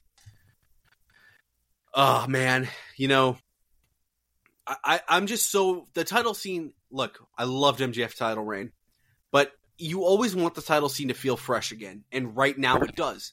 And changing hands of the title, 1,000,000,000% makes it feel fresh. That's how you make it feel fresh, you know? We're not just running into a rematch, you know? God, we got so used to that shit of just there'd be a title match and then the following pay-per-view next month. Rematch. It's almost like we're getting then those, we can finally like, move on. You know those things that would pop up when you would get a DVD from the video store that would be like on the old TVs that were made sorry, not even DVDs, VHS tapes would have them on them, and you would put in a VHS tape and it'd be like your future presentation. But before that, it'd be like movies coming to digital video soon, and it would show all the fucking movies that are about to come out on release or whatever that they're trying to advertise for. I feel like we're getting that, but with title matches now, which is kind of cool. It's the forecast of the future, which How do we feel about Hook getting this shot here? Because a lot of people had some bullshit to say on social media. You know what? I think it's finally time because how long were we saying this undefeated streak that he was on? He finally did lose to Jack Perry, right? That's who he lost to. I don't even remember who he lost to. It was irrelevant. He's on this undefeated streak. He's got this great record, but it never went anywhere. Oh, that's the thing we forgot to talk about in news, dude. Remember the Dante Martin streak? The Dante Martin went on that big win streak, and Hangman gave him a shot. It makes sense. Hook, all right. Everyone wants to see him at the top. Let's see how he does. All right, 2 questions. How much is Bryan Danielson fining Tony Khan for his antics this week? And 2, should Tony Khan just put down Twitter, bro? Come on, You know, I'm of two thoughts on that. I think he really gets annoyed at people shit talking him, and I don't know why he does. I mean, I get it. He sometimes feels like he can never be in the right, but it's just so funny that this week the debate that was there of Hook and Jinder, and it's just like. I just feel like he argues with 12 people, particularly online, with 50 sock accounts each. You know what I mean? And yet there's people that are gonna hate everything and every little thing AEW does, and it's wrong, and it kills I just wish the you wouldn't business. focus on those people so much sometimes. Agreed. And, when he does this and then announces matches, it's strategy. And Brian Alvarez has put it out there before that he knows for a fact that this is strategy. He gets the engagements up on Twitter and then he posts matches.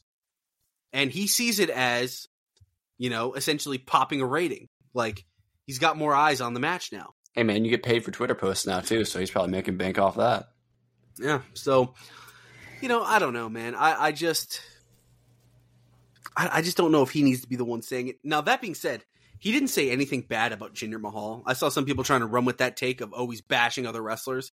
He didn't say anything bad about Jinder Mahal. He's talking about the booking because there's been direct shots from the other booking to him. So, yeah, I think it makes sense for Hook to be in this position. I really do. Because, God, it's time we see him at the top and see how he does and see how he performs. If he is one of the, ideally, Hook is a world champion in this company at some point. So, where are you at in that? How are you feeling before we talk Renee? I just wish he'd put his phone down sometimes, man. That's where I'm at. You know what I mean? Like, I'm glad that he's so involved with the wrestling world in that way because he was a super fan before he was a promoter. You know what I mean? But, I know he probably remembers a time in his life when he was probably just as fucking opinionated as these fans, and you're just never going to please some of them. And I just wish he would just stop sometimes and not post, But it works out, like you said, it's a marketing thing. So maybe I'm an idiot, and maybe I should take less. That's how he tries Khan. to view it. But we also know from Brian Alvarez, some wrestlers think it's ridiculous. In the roster, they think it's embarrassing.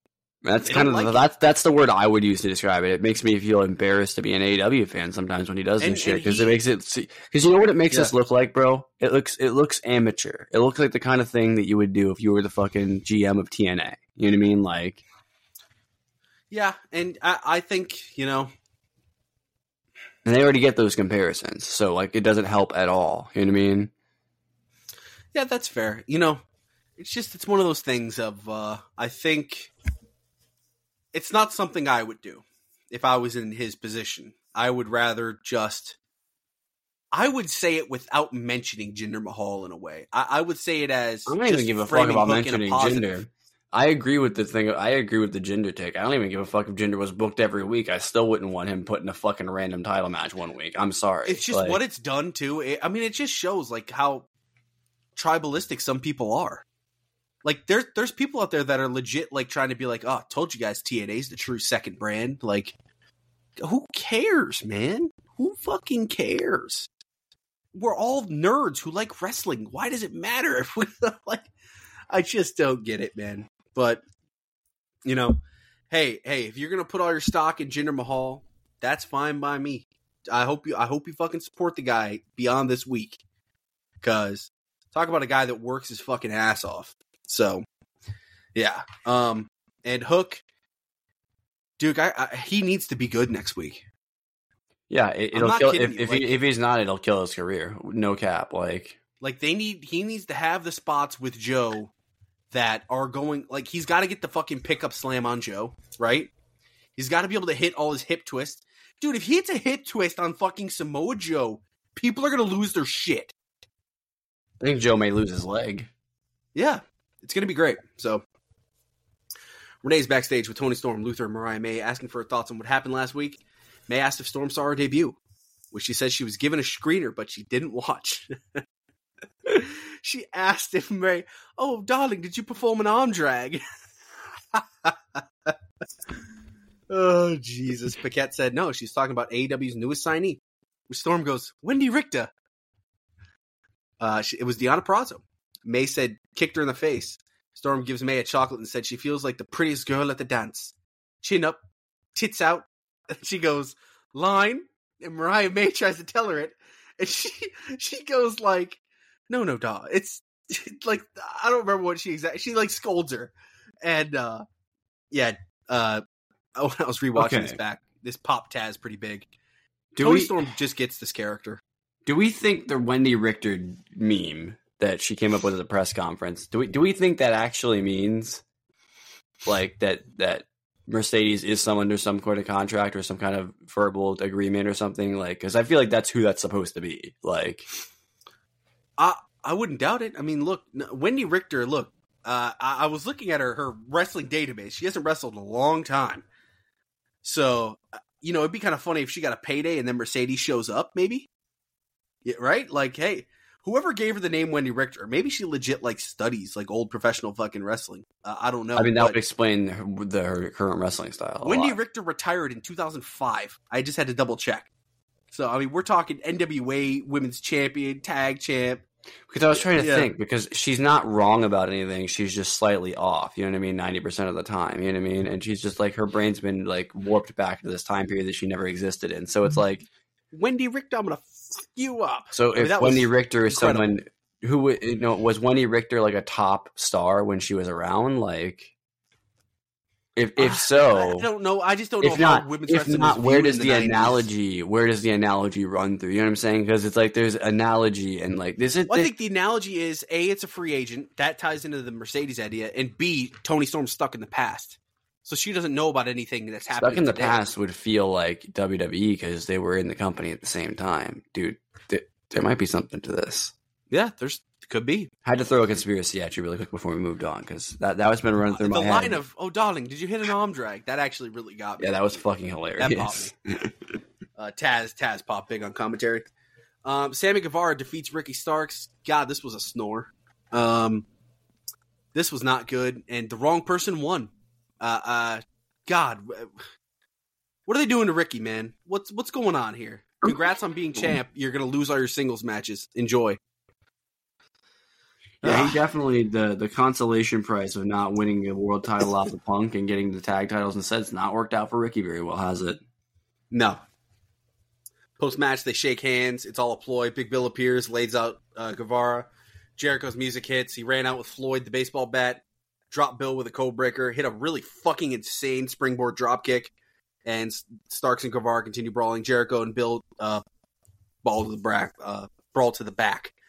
So, they kept Jericho's music going. Again, they need to figure out what's going on with Jericho because it's such a weird situation. He keeps getting booed no matter where he goes. It's crazy. And the thing is, I don't really know how to even approach this. It's like that there's not really even allegations against him. There's nothing they can look up. No one said anything. No one has said anything. And someone pointed that out, and they were like, there was a tweet that was liked by a professional wrestler. No one has actually said anything. But there was a tweet that was liked by a professional wrestler. So, I mean, in the way we understand that in Twitter universe, that means they're essentially like, they're not confirming, but they're also not like, exactly. There's not been an outright denial from the person either. So it's like, there's probably an NDA involved, is my guess, of some kind. Whether and if there is, there was something that happened or not. But no one has. So it's like, it's a really weird situation with Jericho. I think you just need to get him off TV and straighten this all out. And honestly, we've never had a break from Jericho ever in AEW. He's been gone like 6 weeks at the most. Honestly, dude, we just need some kind of statement. And the fact that the only response that Tony Khan had at the fucking presser was fucking, we've never had an issue with Jericho since he's been here, it didn't sit right with me the way he answered it. You know what I mean? But at the same time, it's like, there's nothing they can even, I don't know what they're going to do. And you got people creating fake signs. Like, did you see that fucking Collision thing someone posted? Well, probably not. Yeah, they said, "Oh, we're confiscating signs that say Kylie Ray and Chris Jericho." What? And like, you got people posting this fake fucking shit like that, and it's just like, what? We need to figure out what's going on with him, and playing the fucking music over it is not the way you're going to do this. So, I don't know. They need to figure out what's going on because, again, if he did something. Bro, he got booed on Collision. I'll just spoil Collision. If he did something, he needs to suffer Collision, the consequences for what he did. He got booed on Battle of the Belts too, dude. Like they need to figure this out and quit trying to, because it looks like they're trying to cover something right now. And they're making it look worse by the way they're handling it, which makes me feel even worse about the fact that they have not addressed it directly in a way. And why has Jericho not said anything? That's the worst part, dude. Like, if I didn't do anything, I would fucking start calling people out. Maybe he's going like the law route, and he's the person. but even if you were doing that, guy. you'd think you'd make that statement to the public so they know that you're not a fucking asshole. You know what I mean? Yeah. So I know that with like pending litigation, sometimes it's best to say nothing. But like, I feel like in this case, because of the way the wrestling world and the media ecosystem that he exists in is, like, the fact that people already have prejudged. I mean, look at how much they've already prejudged. They've 100% made their mind up on Jericho. That's never going to change. That's just going to be the way it is. Like, Jericho's going to have to, no matter what happens, he's kind of chalked in that regard. People's minds, once they're made up, they're not getting changed. So yeah, I hope for his sake, he's not a fucking moron and did something he shouldn't do. And if he did, it would be the least surprising to the news story that would come out to me in the last couple of years. They need to figure that out. And I'm sure some people are wondering, what are our views on it? So I figured, let's kind of show people, like, there's not really anything we can say. Like, who fucking knows? Like, no one knows. No one knows. It's really weird. Anyway, let's get on to this women's match we have here, where Thunder Rosa, Chris Statlander, Willow Nightingale, and Anna Jay take on and defeat TBS champion Julia Hart, Sky Blue, Saraya, and Ruby Soho. I love what they're doing with Anna Jay here. And she seems to be the one that maybe she saw some light. And in the she's the one to why the JS reject society, like in the backstage promos when she's crying and being like, I felt something tonight. That is what I'm talking about. If they take this idea of, why was Anna Jay booked with the faces? This is so dumb. To turn it into something like this was Brody Lee Jr. or, I think they did say Tony Khan, or they said they were trying to make them see the light. And if Anna Jay does from this storyline, my God, it's going to be fucking awesome. I think that's fucking... we've never seen a face turn dumb like that, just by someone literally getting booked on the faces. Like, that's awesome. Yeah, people will bitch about it. They bitch about it. It really spoke to her. And, I thought, God, Thunder Rosa looked great. Statlander has another thing with Stokely. Again, when they pair them up and he's their manager, it's going to be hilarious. And, I thought everyone involved looked fine. Yeah, Saraya this looked is good. The best Saraya's looked in a while. Yeah. Saraya had multi-tags. Really well by done. the way, she's not looked bad at all. Her singles match is pretty much since... Did she have one with Jamie? I think she had one with Jamie, right? Yeah. No, then never mind. That was the one we're playing for Forbidden Door. No, it was... her singles was with Britt. Whatever. Ever since that match, all of her singles matches have pretty much been fine. That was the one that was just a little shaky, you know what I mean? Because it was her first pay-per-view match and first match back, really. I think she had wrestled a match, but like, whatever. But maybe she hadn't. I don't know. It doesn't really matter. The point is, that was like fucking 75 years ago now, and we had like fucking we had like 6 pandemics and like a fucking war and fucking, like there was so much has happened since then. You know what I mean? Like, and that was just in AEW anyway. No. Yeah. So we get the video of Wheeler Yuta calling on Eddie Kingston, setting up their match on Rampage. Roderick Strong defeats Brian Keith. This is a pretty quick nothing match that wasn't even advertised. It was just kind of thrown on. And post-match, they cut the same promo they did last week. And I don't think the crowd really cared. They don't feel like a team yet. And we just got to wait and see. We got to wait and see what happens here. Why is Wardlow being a good boy getting the title for him? I don't fucking know. I don't know, man. Undisputed Kingdom. Fucking War Dog. I'm concerned. I'm officially concerned. I'm not going to lie to you. I'm officially concerned. I don't see the end game with this group anymore. It's been 2 weeks, and it's already... It's you know what the problem is, Shirley? This is the problem, is that Adam Cole's injured. That's the problem. Yeah, and maybe... I'll tell you what. If you pull an angle where they all like collectively kick out Wardlow and call him a little bitch and like replace him with Kyle O'Reilly, and we have that because everyone knows that bond. They played off that bond when Adam first joined. Maybe. But I'm telling you, that angle writes itself, and that's what I've been thinking since they revealed the group. Wardlow officially doesn't belong in this group, and his little fucking smirks. It's all the proof. It's all the proof. It's the same rant I went on last week for yet again another week. But and you're right. I'll just say, it is War because Dog Adam should be a fucking babyface, and he should be the biggest babyface on the roster, physically and fucking like star wise, because he's just has the sauce, dude. Dude can do too crazy People shit don't want in to the boo ring. him. No one wants to boo this guy. I wouldn't want to boo Wardlow. Dude's a fucking freak, and we know what he can do athletically. He's an absolute animal. Yeah. And honestly, when he turns on Adam Cole, if this is the route they're going, everyone's just going to cheer for Adam Cole. It's not going to work.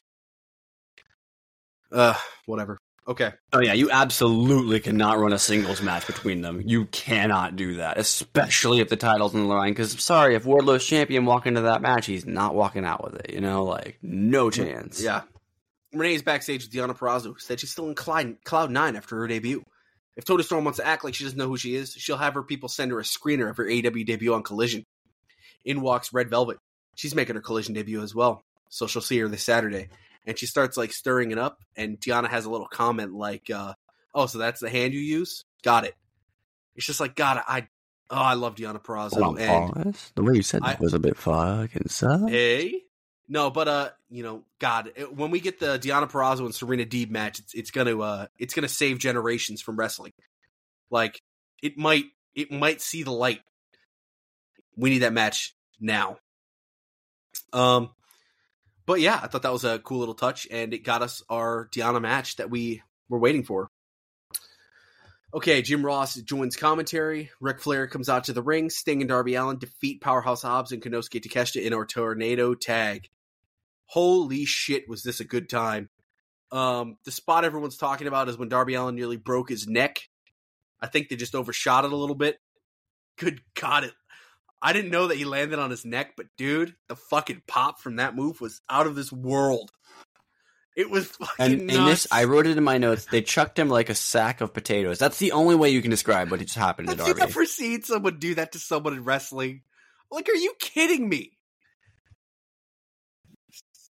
How Darby Allin's so much fun. He really is. No, I've said this. I've said this on a podcast before, bro. He's literally destroying his body for our entertainment. We're watching it slowly. Like, I bet that guy's bones are just shattered to pieces and just not healed. You know what I mean? Like, and yeah, he's one major injury away from like forever changing his style. Which let's pray it doesn't happen. No, yeah, 100%. But no, dude, Konosuke is so good. Konosuke, he's just. I'm now 2 for 2 of seeing Konosuke, and he's perfect, man. Everything about him. He's on Wrestler of the Year watch already. He is the alpha. Like, genuinely, he is his gimmick. Oh man, there's a world where they piggyback off this, and he's a top guy, and I really hope we live in that universe because, God, it's so cool. And let's get to what everyone's talking about. The young. Shivani's in the ring. He's asking him, who's going to be your final match? Super Kick Party! The Young Bucks have returned. They're sporting those little fucking stashes. Matt Jackson looks fucked. And I got to tell you. Bro, this is the era of fucked mustaches in the Elite. The Young Bucks have not had a tag match with these guys. No, tell me Kenny's not going to come back with a fucked mustache in 6 months. Oh, no, he's going to. He's going to. They have not had a tag match against these guys. They had the trios match at the first Forbidden Door. That was fucking incredible. Dudes with attitudes against the Bullet Club. It was them and ELP against Darby Allin, Shingo, and Sting. There was a lot of debate. FTR had the incredible match with Sting and Darby Allin at Grand Slam. So it had to be if there was going to be a tag match, it had to be the Young Bucks or FTR. And it sounds like Sting chose the Young Bucks, probably because he already had the match with FTR. They make their triumphant return. And I got to tell you right now, Sting's retirement match, it officially now it's going to be must watch because the Sting's already a fucking animal. Look what he did in this match, dude. Look at the bumps he's taking. The bump with Hobbs through the table off the side. I mean, are you kidding me? And I saw a quote this week that there's no one better at making other people look better than the Young Bucks, and they're gonna make Sting look like a god, and that's what they do. They make everyone they wrestle. They're not legit enough to be, the last match for Sting. They're fucking jobbers, bro. Yeah, jobberoonies. But we were just saying a week or two ago on here. Where the fuck are the Young Bucks? We need them back. It's time. You summoned them from the Shadow Realm, bro. They were stuck in Miro's fucking white rooms. And the Young Bucks have returned, and I think we're all the better for it. Do you think there's going to be a dark light thing to the clothing they came back in? One was dressed in black, one was dressed in white. Or they just went for the aesthetic visually there? Probably the aesthetic is my guess. But yeah, any thoughts on this match? And now we have our Revolution match, which Revolution is like selling. That's probably the main event of the show, right? Let's be real. Yes, it's going to be the main event. The Young Bucks get Sting's final match. And I think that's such a great... The Young Bucks need something to do right now. That's important because they're the fucking Young Bucks. It's the elite. We have the FTR facing the House of Black. We have so many other people. Hangman locked up in the world title program. Cody's on rebound, WWE bro. Raw. From getting stripped of their title shot to being fucking in Sting's retirement match. It's kind of typical, you know what I mean? And they did nothing for that. They just sat at home, you know what I mean? I love it. No, we get like an era of tune-up matches these next 6 weeks before the pay-per-view. Oh yeah, and the Young Bucks are wrestling on TV now. Nearly every week. Give me what I want. I love the idea that they were literally going to be on some time off, and Sting was just like, "Nah, dude." You know what? I think actually it wasn't that he chose between them and FTR. I think FTR is already booked on that show. I think they're going to be taking the titles off of Ricky and Bill on that show. That'd be nice. That'd be good. I think they need to panic redo that decision because I just don't think that tag title run's working out. I just don't think there'd be another reason not to have it be FTR because not that I think the Bucks don't deserve it. I just think it just makes more sense for Sting because they're just, I mean, you can imagine they're all buds. You know what I mean? I actually don't know if Darby Allin would like Dark Starwood. That would be an interesting conversation to see. You know what I mean? Who knows? But really great fucking match, and I'm really excited to see. Well, one from everybody that was involved in this match on the other side, like Hobbs, Kenosuke. I want to see what they're going to do this year. I can't wait to see this main event. It's going to be incredible. Yeah, and you think Sting dives off something in his last match? Oh, for sure. And Sting's gonna no sell a double super kick, and the crowd's gonna go fucking ballistic. It's going to be a top 5 moment. It might be the best moment of the year. He's gonna no sell a super kick and fucking double clothesline him. Is he gonna no sell the double? He could. Oh. So that was it for Dynamite. I'll get through Rampage a little quicker because we are almost done with because we have Battle of the Belts today. Good God. Eddie Kingston defeats Wheeler Yuta in a 17-minute match to retain the Continental Crown. I thought this match was all right. I took a piss during the beginning of it. I came back, and they were still kind of in the motions. It was kind of funny. Eddie Kingston's music hit while I was quite literally midstream, and the crowd fucking popped. It was pretty great. That's honestly comedy. It was so loud. I was like, "Oh shit, who's that?" And then you kind of hear the music. I'm like, "Oh fuck yeah!" It was an all right match. I think these guys could have a much better match. At the end, when it got really technical, I thought it worked out very well. And Eddie Kingston again beating all of the Blackpool Combat Club repeatedly. And yeah, I mean, I've seen some people online really into this match. I wasn't feeling it in the moment. But any thoughts you had on this one? I think I have an opinion about the Continental title being on Rampage, which is that I think that title needs to be defended on Collision more than I think Collision. I think Rampage doesn't need that title as much as it needs to be as legit as being defended on somewhere like Collision. Because even though Rampage has been around longer, I think Collision title defenses are taken a little more seriously. I think people might tune in for those a little bit more than when you see one on Rampage. You know, it's because it's taped. Yeah. And no, it's because it's taped, 100%. And so I think I know what you mean. I think that I don't think Rampage needs to be having Eddie defending his titles on it. I mean, it's fine, but I just would rather it be on like live TV. I mean, Eddie Kingston's currently defending his title 2 times a week, which I don't. Again, I'm not totally in love with. I get him defending it on a New Japan pay-per-view. That makes sense, yeah. You know, hey, it is or what it is. ROH pay-per-view in the future, or he wasn't on Ring of Honor at all this week, was he? I don't think he's been on Ring of Honor since he won the world title, bro. I'm going to keep it a buck with you. It's disappointing. If he has, it's been very few times. No, actually, that's not true. He's defended at least 2 or 3 times that I can remember on television, but it feels like he's absent from television most of the time. They usually mention him, but I don't remember the last time he was actually on the show. It was like a week or 2 before he won the Continental title, I want to say. He wasn't on my Ring of Honor taping. Well, I mean, it's because he was doing this, but yeah. True, yeah.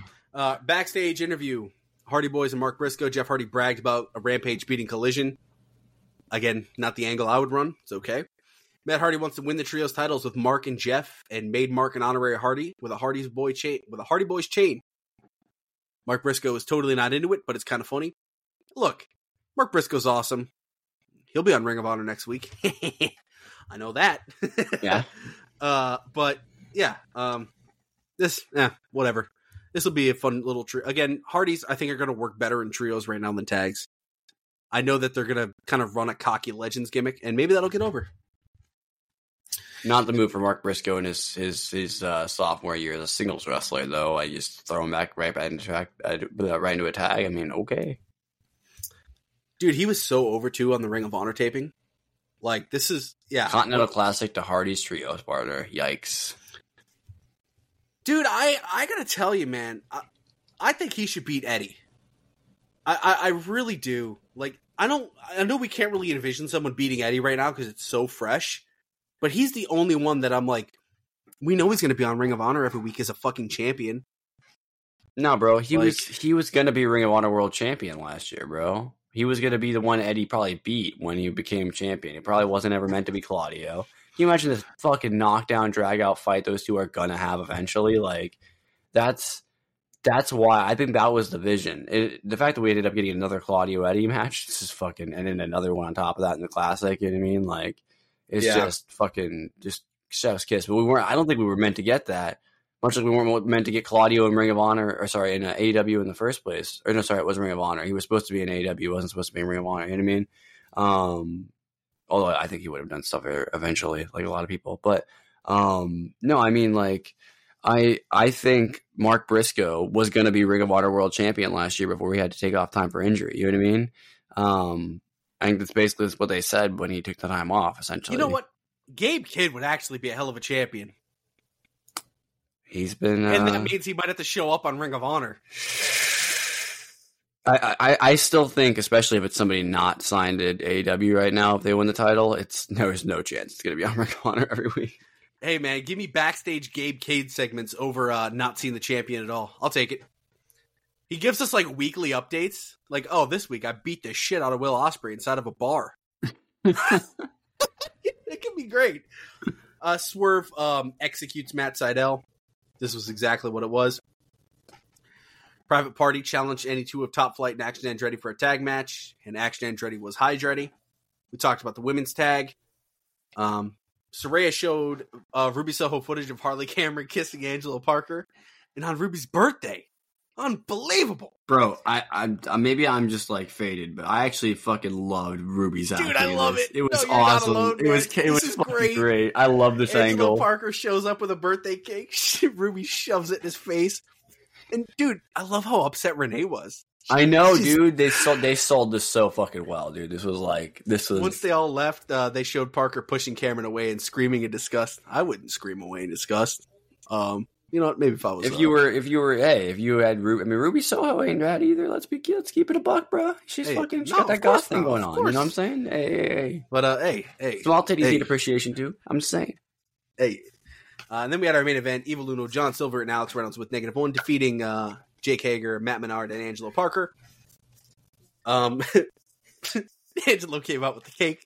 I was very confused, to say the least. No, Ruby Soho came out with the cake. You have it backwards. Hey! No, Angelo had cake on his face. Hey, yo! Hey, I was very confused why this happened, because this segment wasn't on the TV. So he just came out with the cake on his face.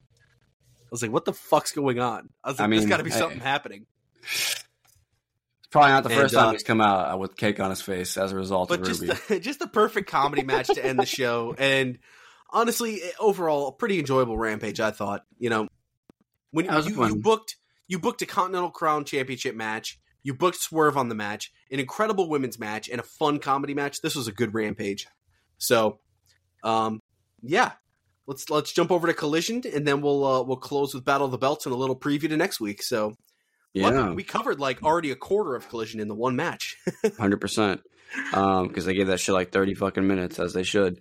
All right, Adam Copeland had the Cope Open Challenge number 2, this time taking Lee Moriarty on, which I love. And shout outs to fucking Shane Taylor for being the fucking absolute giga fucking gawk fucking, like I mentioned about fucking the push that we're giving Kyle. He gave that to fucking.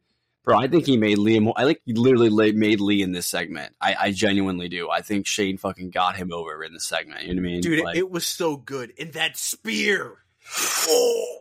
Yeah, dude. Adam Copeland, I think is going to make some guys, and I think that's exactly what he said he was going to do on the programs. And they did some technical wizardry. Okay, this is something. The Moriarty's control segment, to get the heat, bro, was flawless. I think it was perfect. I think this guy's ready to just be shot out of a cannon. Fucking do it. You know what I mean? Yeah. And bro, Copeland was keeping up with this kid. This guy's young, fast, and explosive, and Adam Copeland didn't look lost or behind in there at all. What the fuck were they doing? Were they putting fucking sleeping pills in this guy's drinks in WWE? What the fuck was going on? Maybe he just didn't have the love for it anymore over there. Maybe the system just killed it for him. It wouldn't be the first time it happened to somebody. You know what I mean?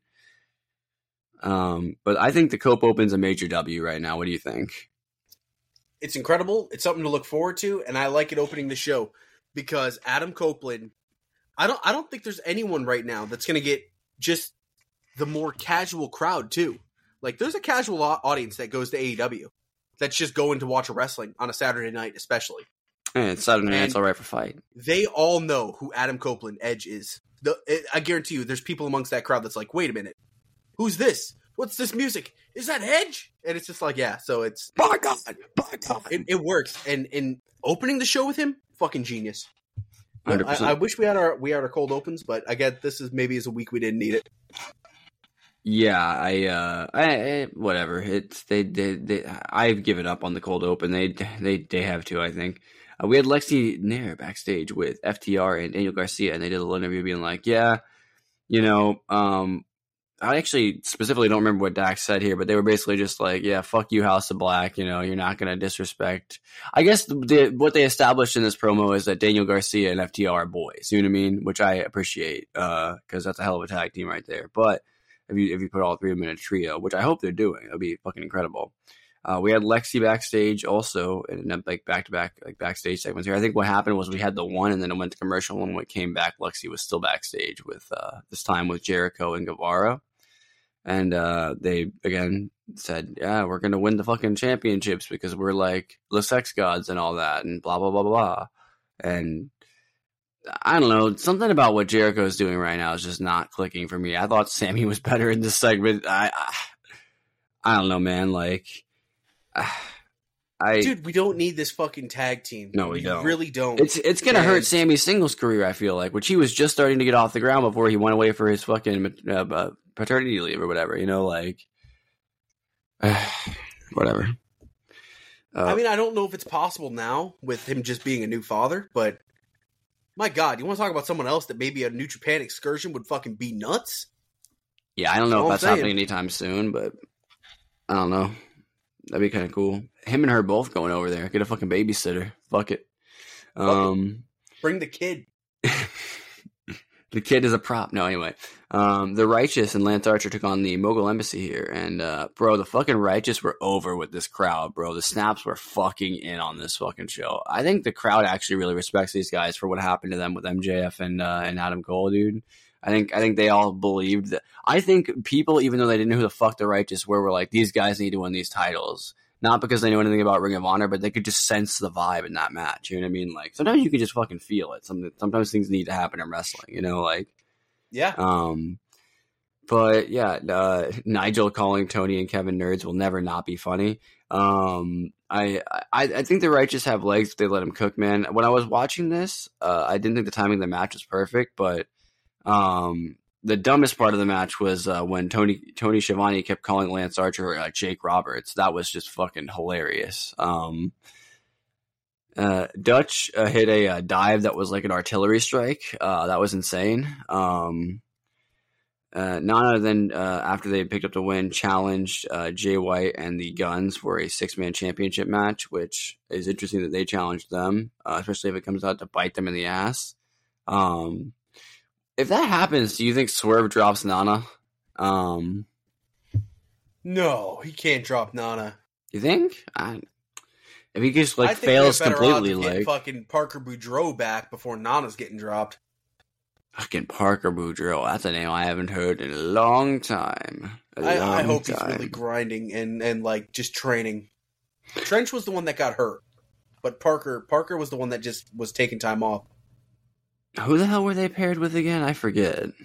It was Mogul Affiliates. It was those two with Swerve. Oh, that's right. Yeah, I'm glad they replaced those guys. Because I believe Swerve and Parker are good friends in real life. Yeah, no, I'm sure they are.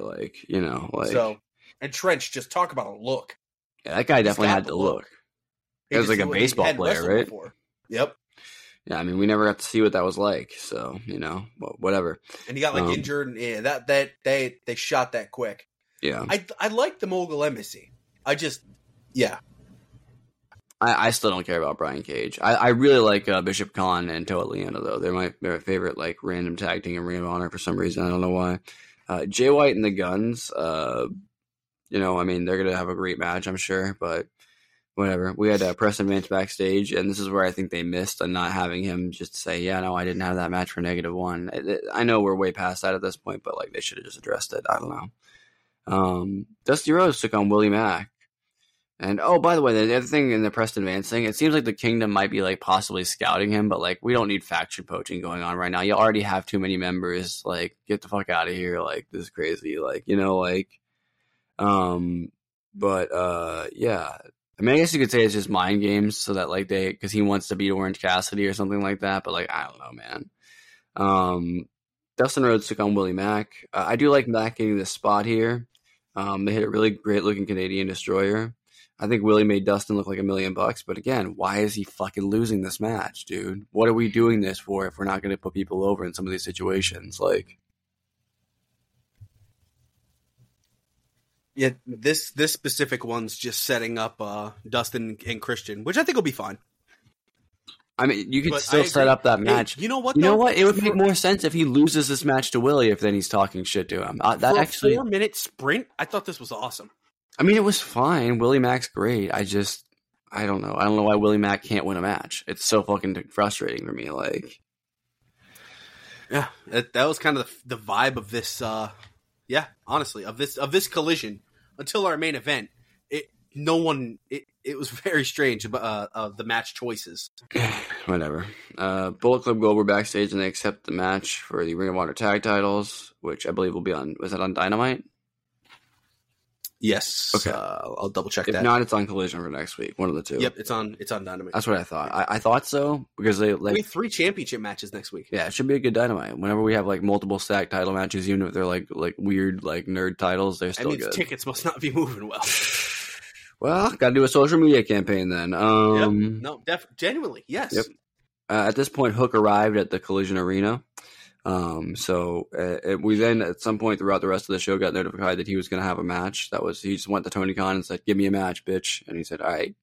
So the patriarchy interrupting Dustin Rhodes to challenge for the TNT title match. I mean, fine, it'll be a good match, I'm sure. Do we need Christian to have a match right now? Not necessarily, but maybe Christian wanted to wrestle a match. Who knows? I mean, you have to defend your title at some point. So, and if is going on the long haul, then so will he, And speaking of we had Adam Page taking on JD Drake. Hangman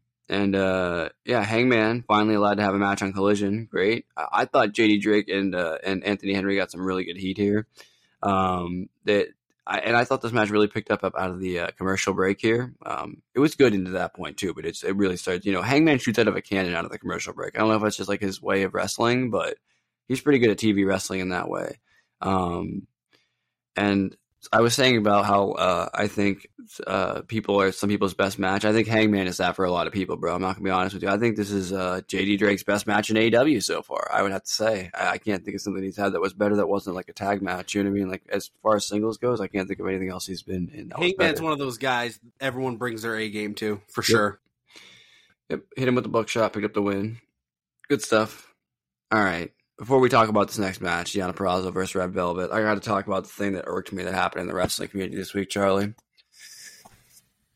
Why the fuck do fucking beauty standards from like fucking 2006 have anything to do with what the fuck these two women are doing in a wrestling match?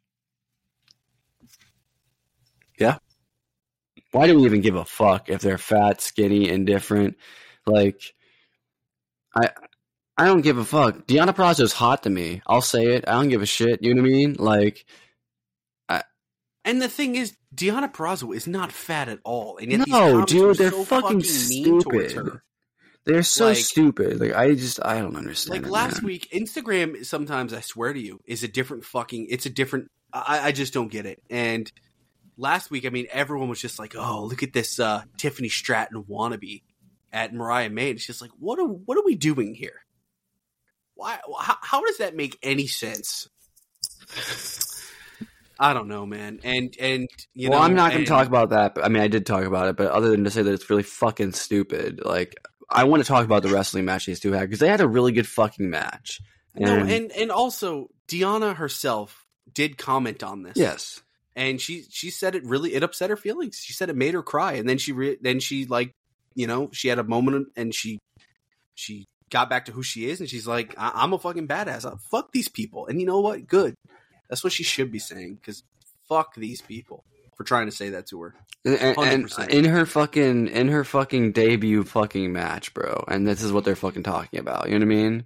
Like, unbelievable. You know what I mean? Like, I will never fucking understand fucking, and I'll say it, male wrestling fans. And I bet there's probably at least like 2 female wrestling fans out there that'll probably agree with the opinion, but like, because they're also like self-centered and fucking based in like fucking material shit like that, you know? Like, but like, she's genuinely one of the best women's wrestlers in the world. That's what you're fucking talking about? Like, yeah. I feel like you just forfeited your opinion about women's wrestling instantly. Like, I like to joke and make comments about their fucking bodies and stuff like that because it's a part of the fucking gimmick of fucking women's wrestling is that they look hot and they're wrestling. You know what I mean? Like, that's part of the fucking thing. You know what I mean? Like, if that wasn't a part of the thing, I wouldn't even talk like that. And if you remember, for the first long while on this podcast, I didn't even bring shit like that up because I wanted to focus on the wrestling. It was not even a conversation we ever had. We would joke about it off stream because, you know, you'd make comments about people you find attractive in general with your friends, you know, but like it was not something we really brought up on the podcast until I just went fucking nutty one week. You know what I mean? Like, sometimes the horniness shines through. But, this you know, is the way. I wanted to meld my stream and online personality. It's worth bringing up, though. It is worth bringing up. But they had a really great fucking match, and let's talk about that. So, yep. Other than hating that shit, you know, we're like, this is supposed to be the second women's revolution right now, and this is the bullshit we're talking about. They worked the arm really well here. I think Deonna Purrazzo could be a shot in the arm of the division. I mean, I feel like it would be like the adrenaline shot if we got Mercedes, but I think Deonna Purrazzo can be like, up until we get that moment, I think she can be the thing that tees us up. I mean, and who knows, 6 months from now, that could be the title match, Deonna Purrazzo versus Mercedes Martinez. Or Mercedes, well, that could be a title match too. That could be the match before Mercedes Moné. Brad, can we get the battle of Mercedes versus Mercedes, bro? Who changes their name? That's definitely not Monet. Give me what I want. Battle of Mercedes. Where does the Battle of the Mercedes take place? What city? Boston. Fuck it. That sounds like a Boston match. All right. So yeah, after that we had Hook getting a quick squash on some meat man. He dismantled him pretty quick, got a few cross races in, knocked in the Red Rum, and then that was our main event of the show, which we talked about for a while. Something I wanted to add, I thought Deonna Purrazzo has really good snap to her, like to her offense. And she's very she's very technically sound.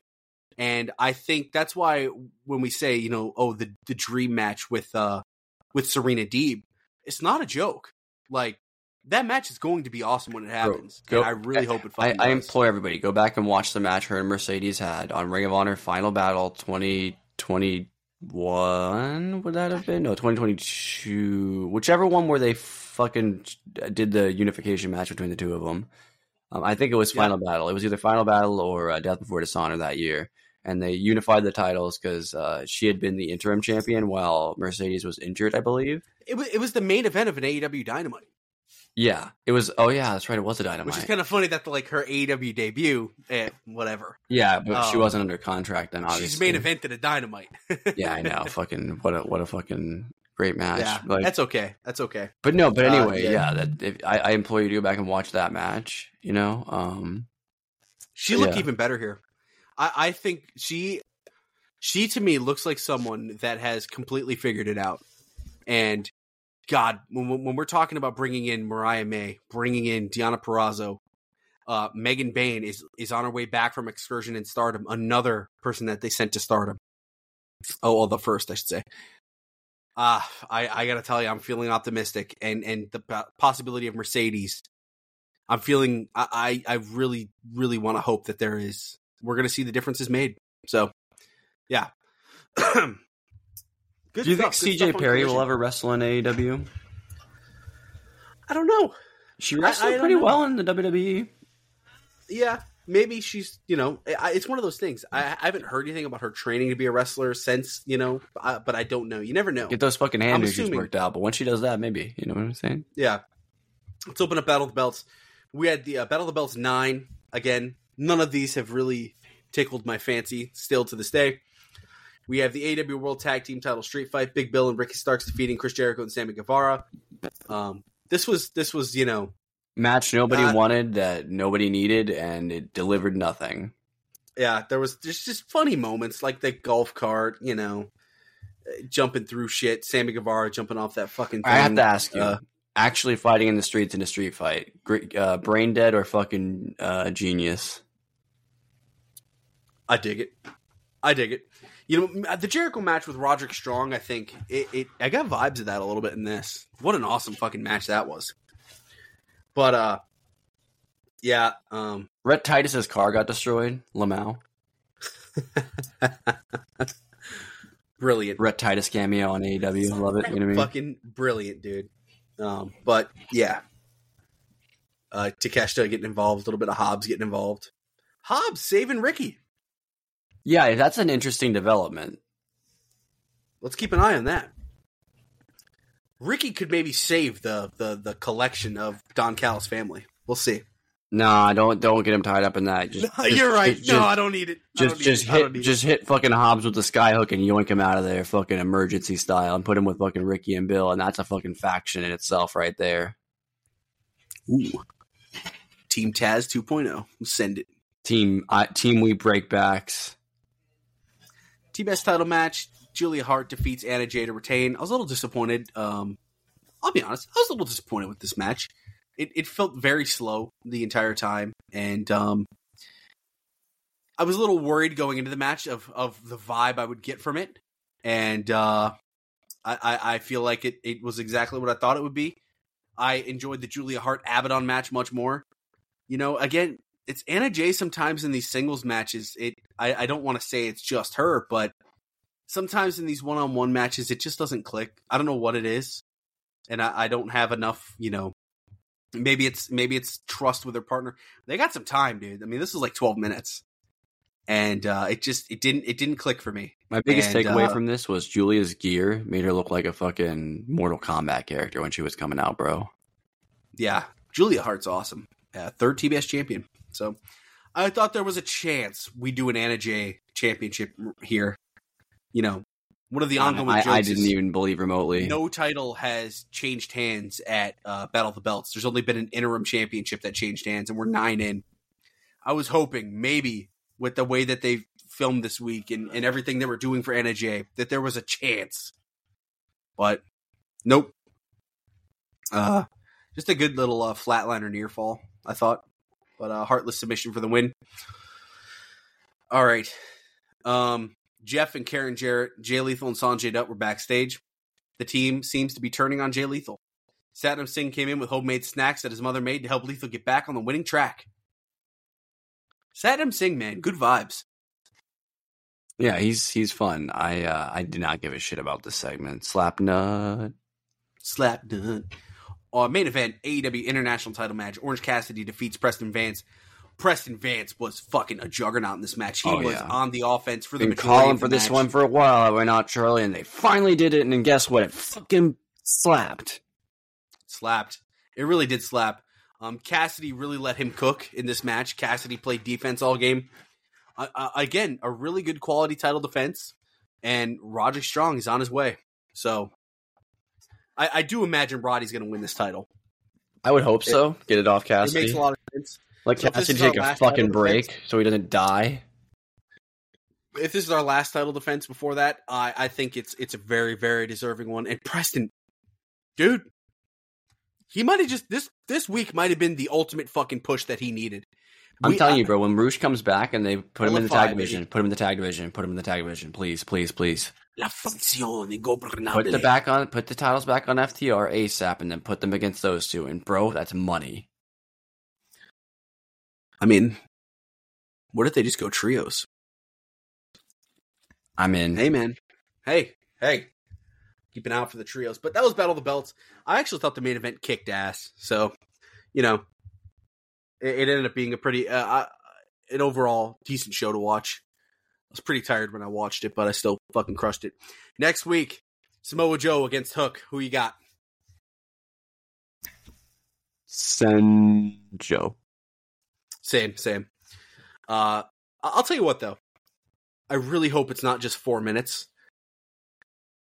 Let's give him 20. Dude, I know. It might sound a little crazy. Hook going 20? Yeah, we haven't seen it before. But let's see it where he's got to sell against someone like Joe. Let's see what it looks like.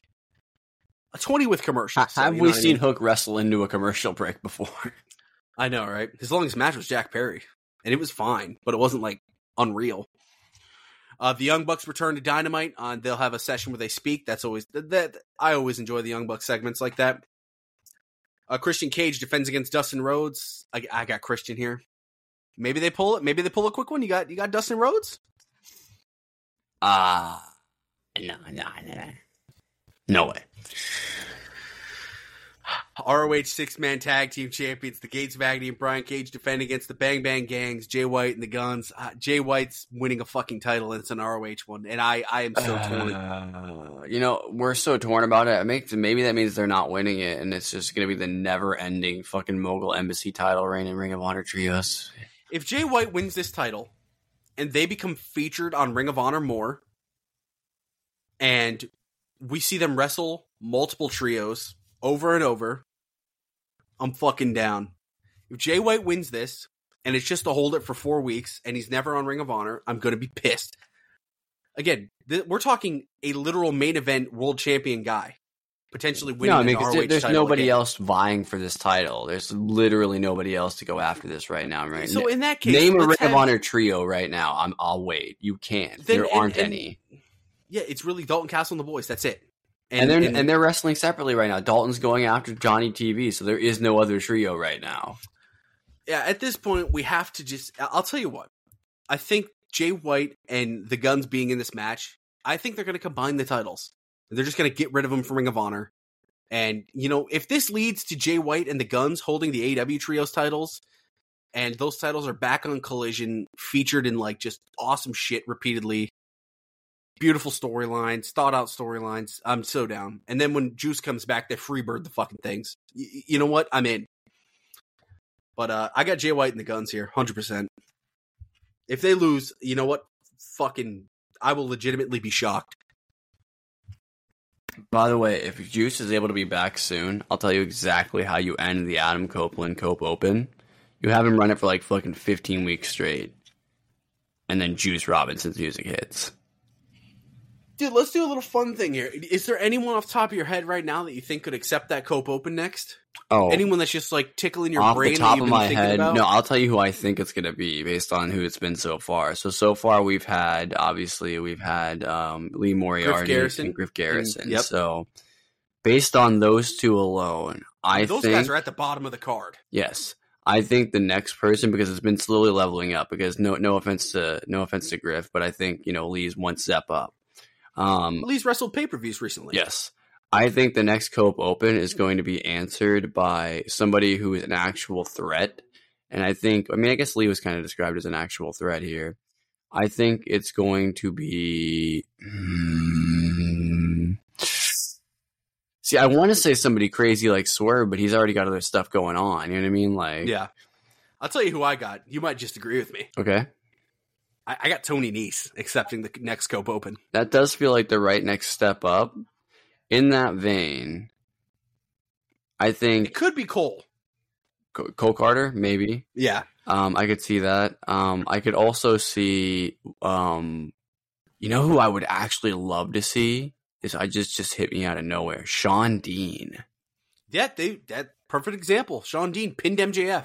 No, I didn't pin him, but he beat MJF. He's got to win over MJF. That's all that matters. All right, guys.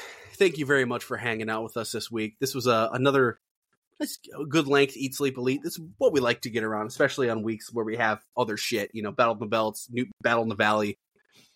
We'll be back battles next this week. A lot of battles.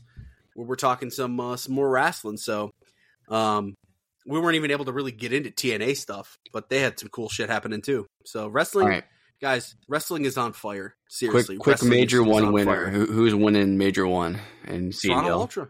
Oh shit! Toronto motherfucking. I got Atlanta FaZe taking it. Taking it in what is it? A best of 5 nowadays. Yeah, I got him taking it in a fucking sweep. Okay. Versus Toronto.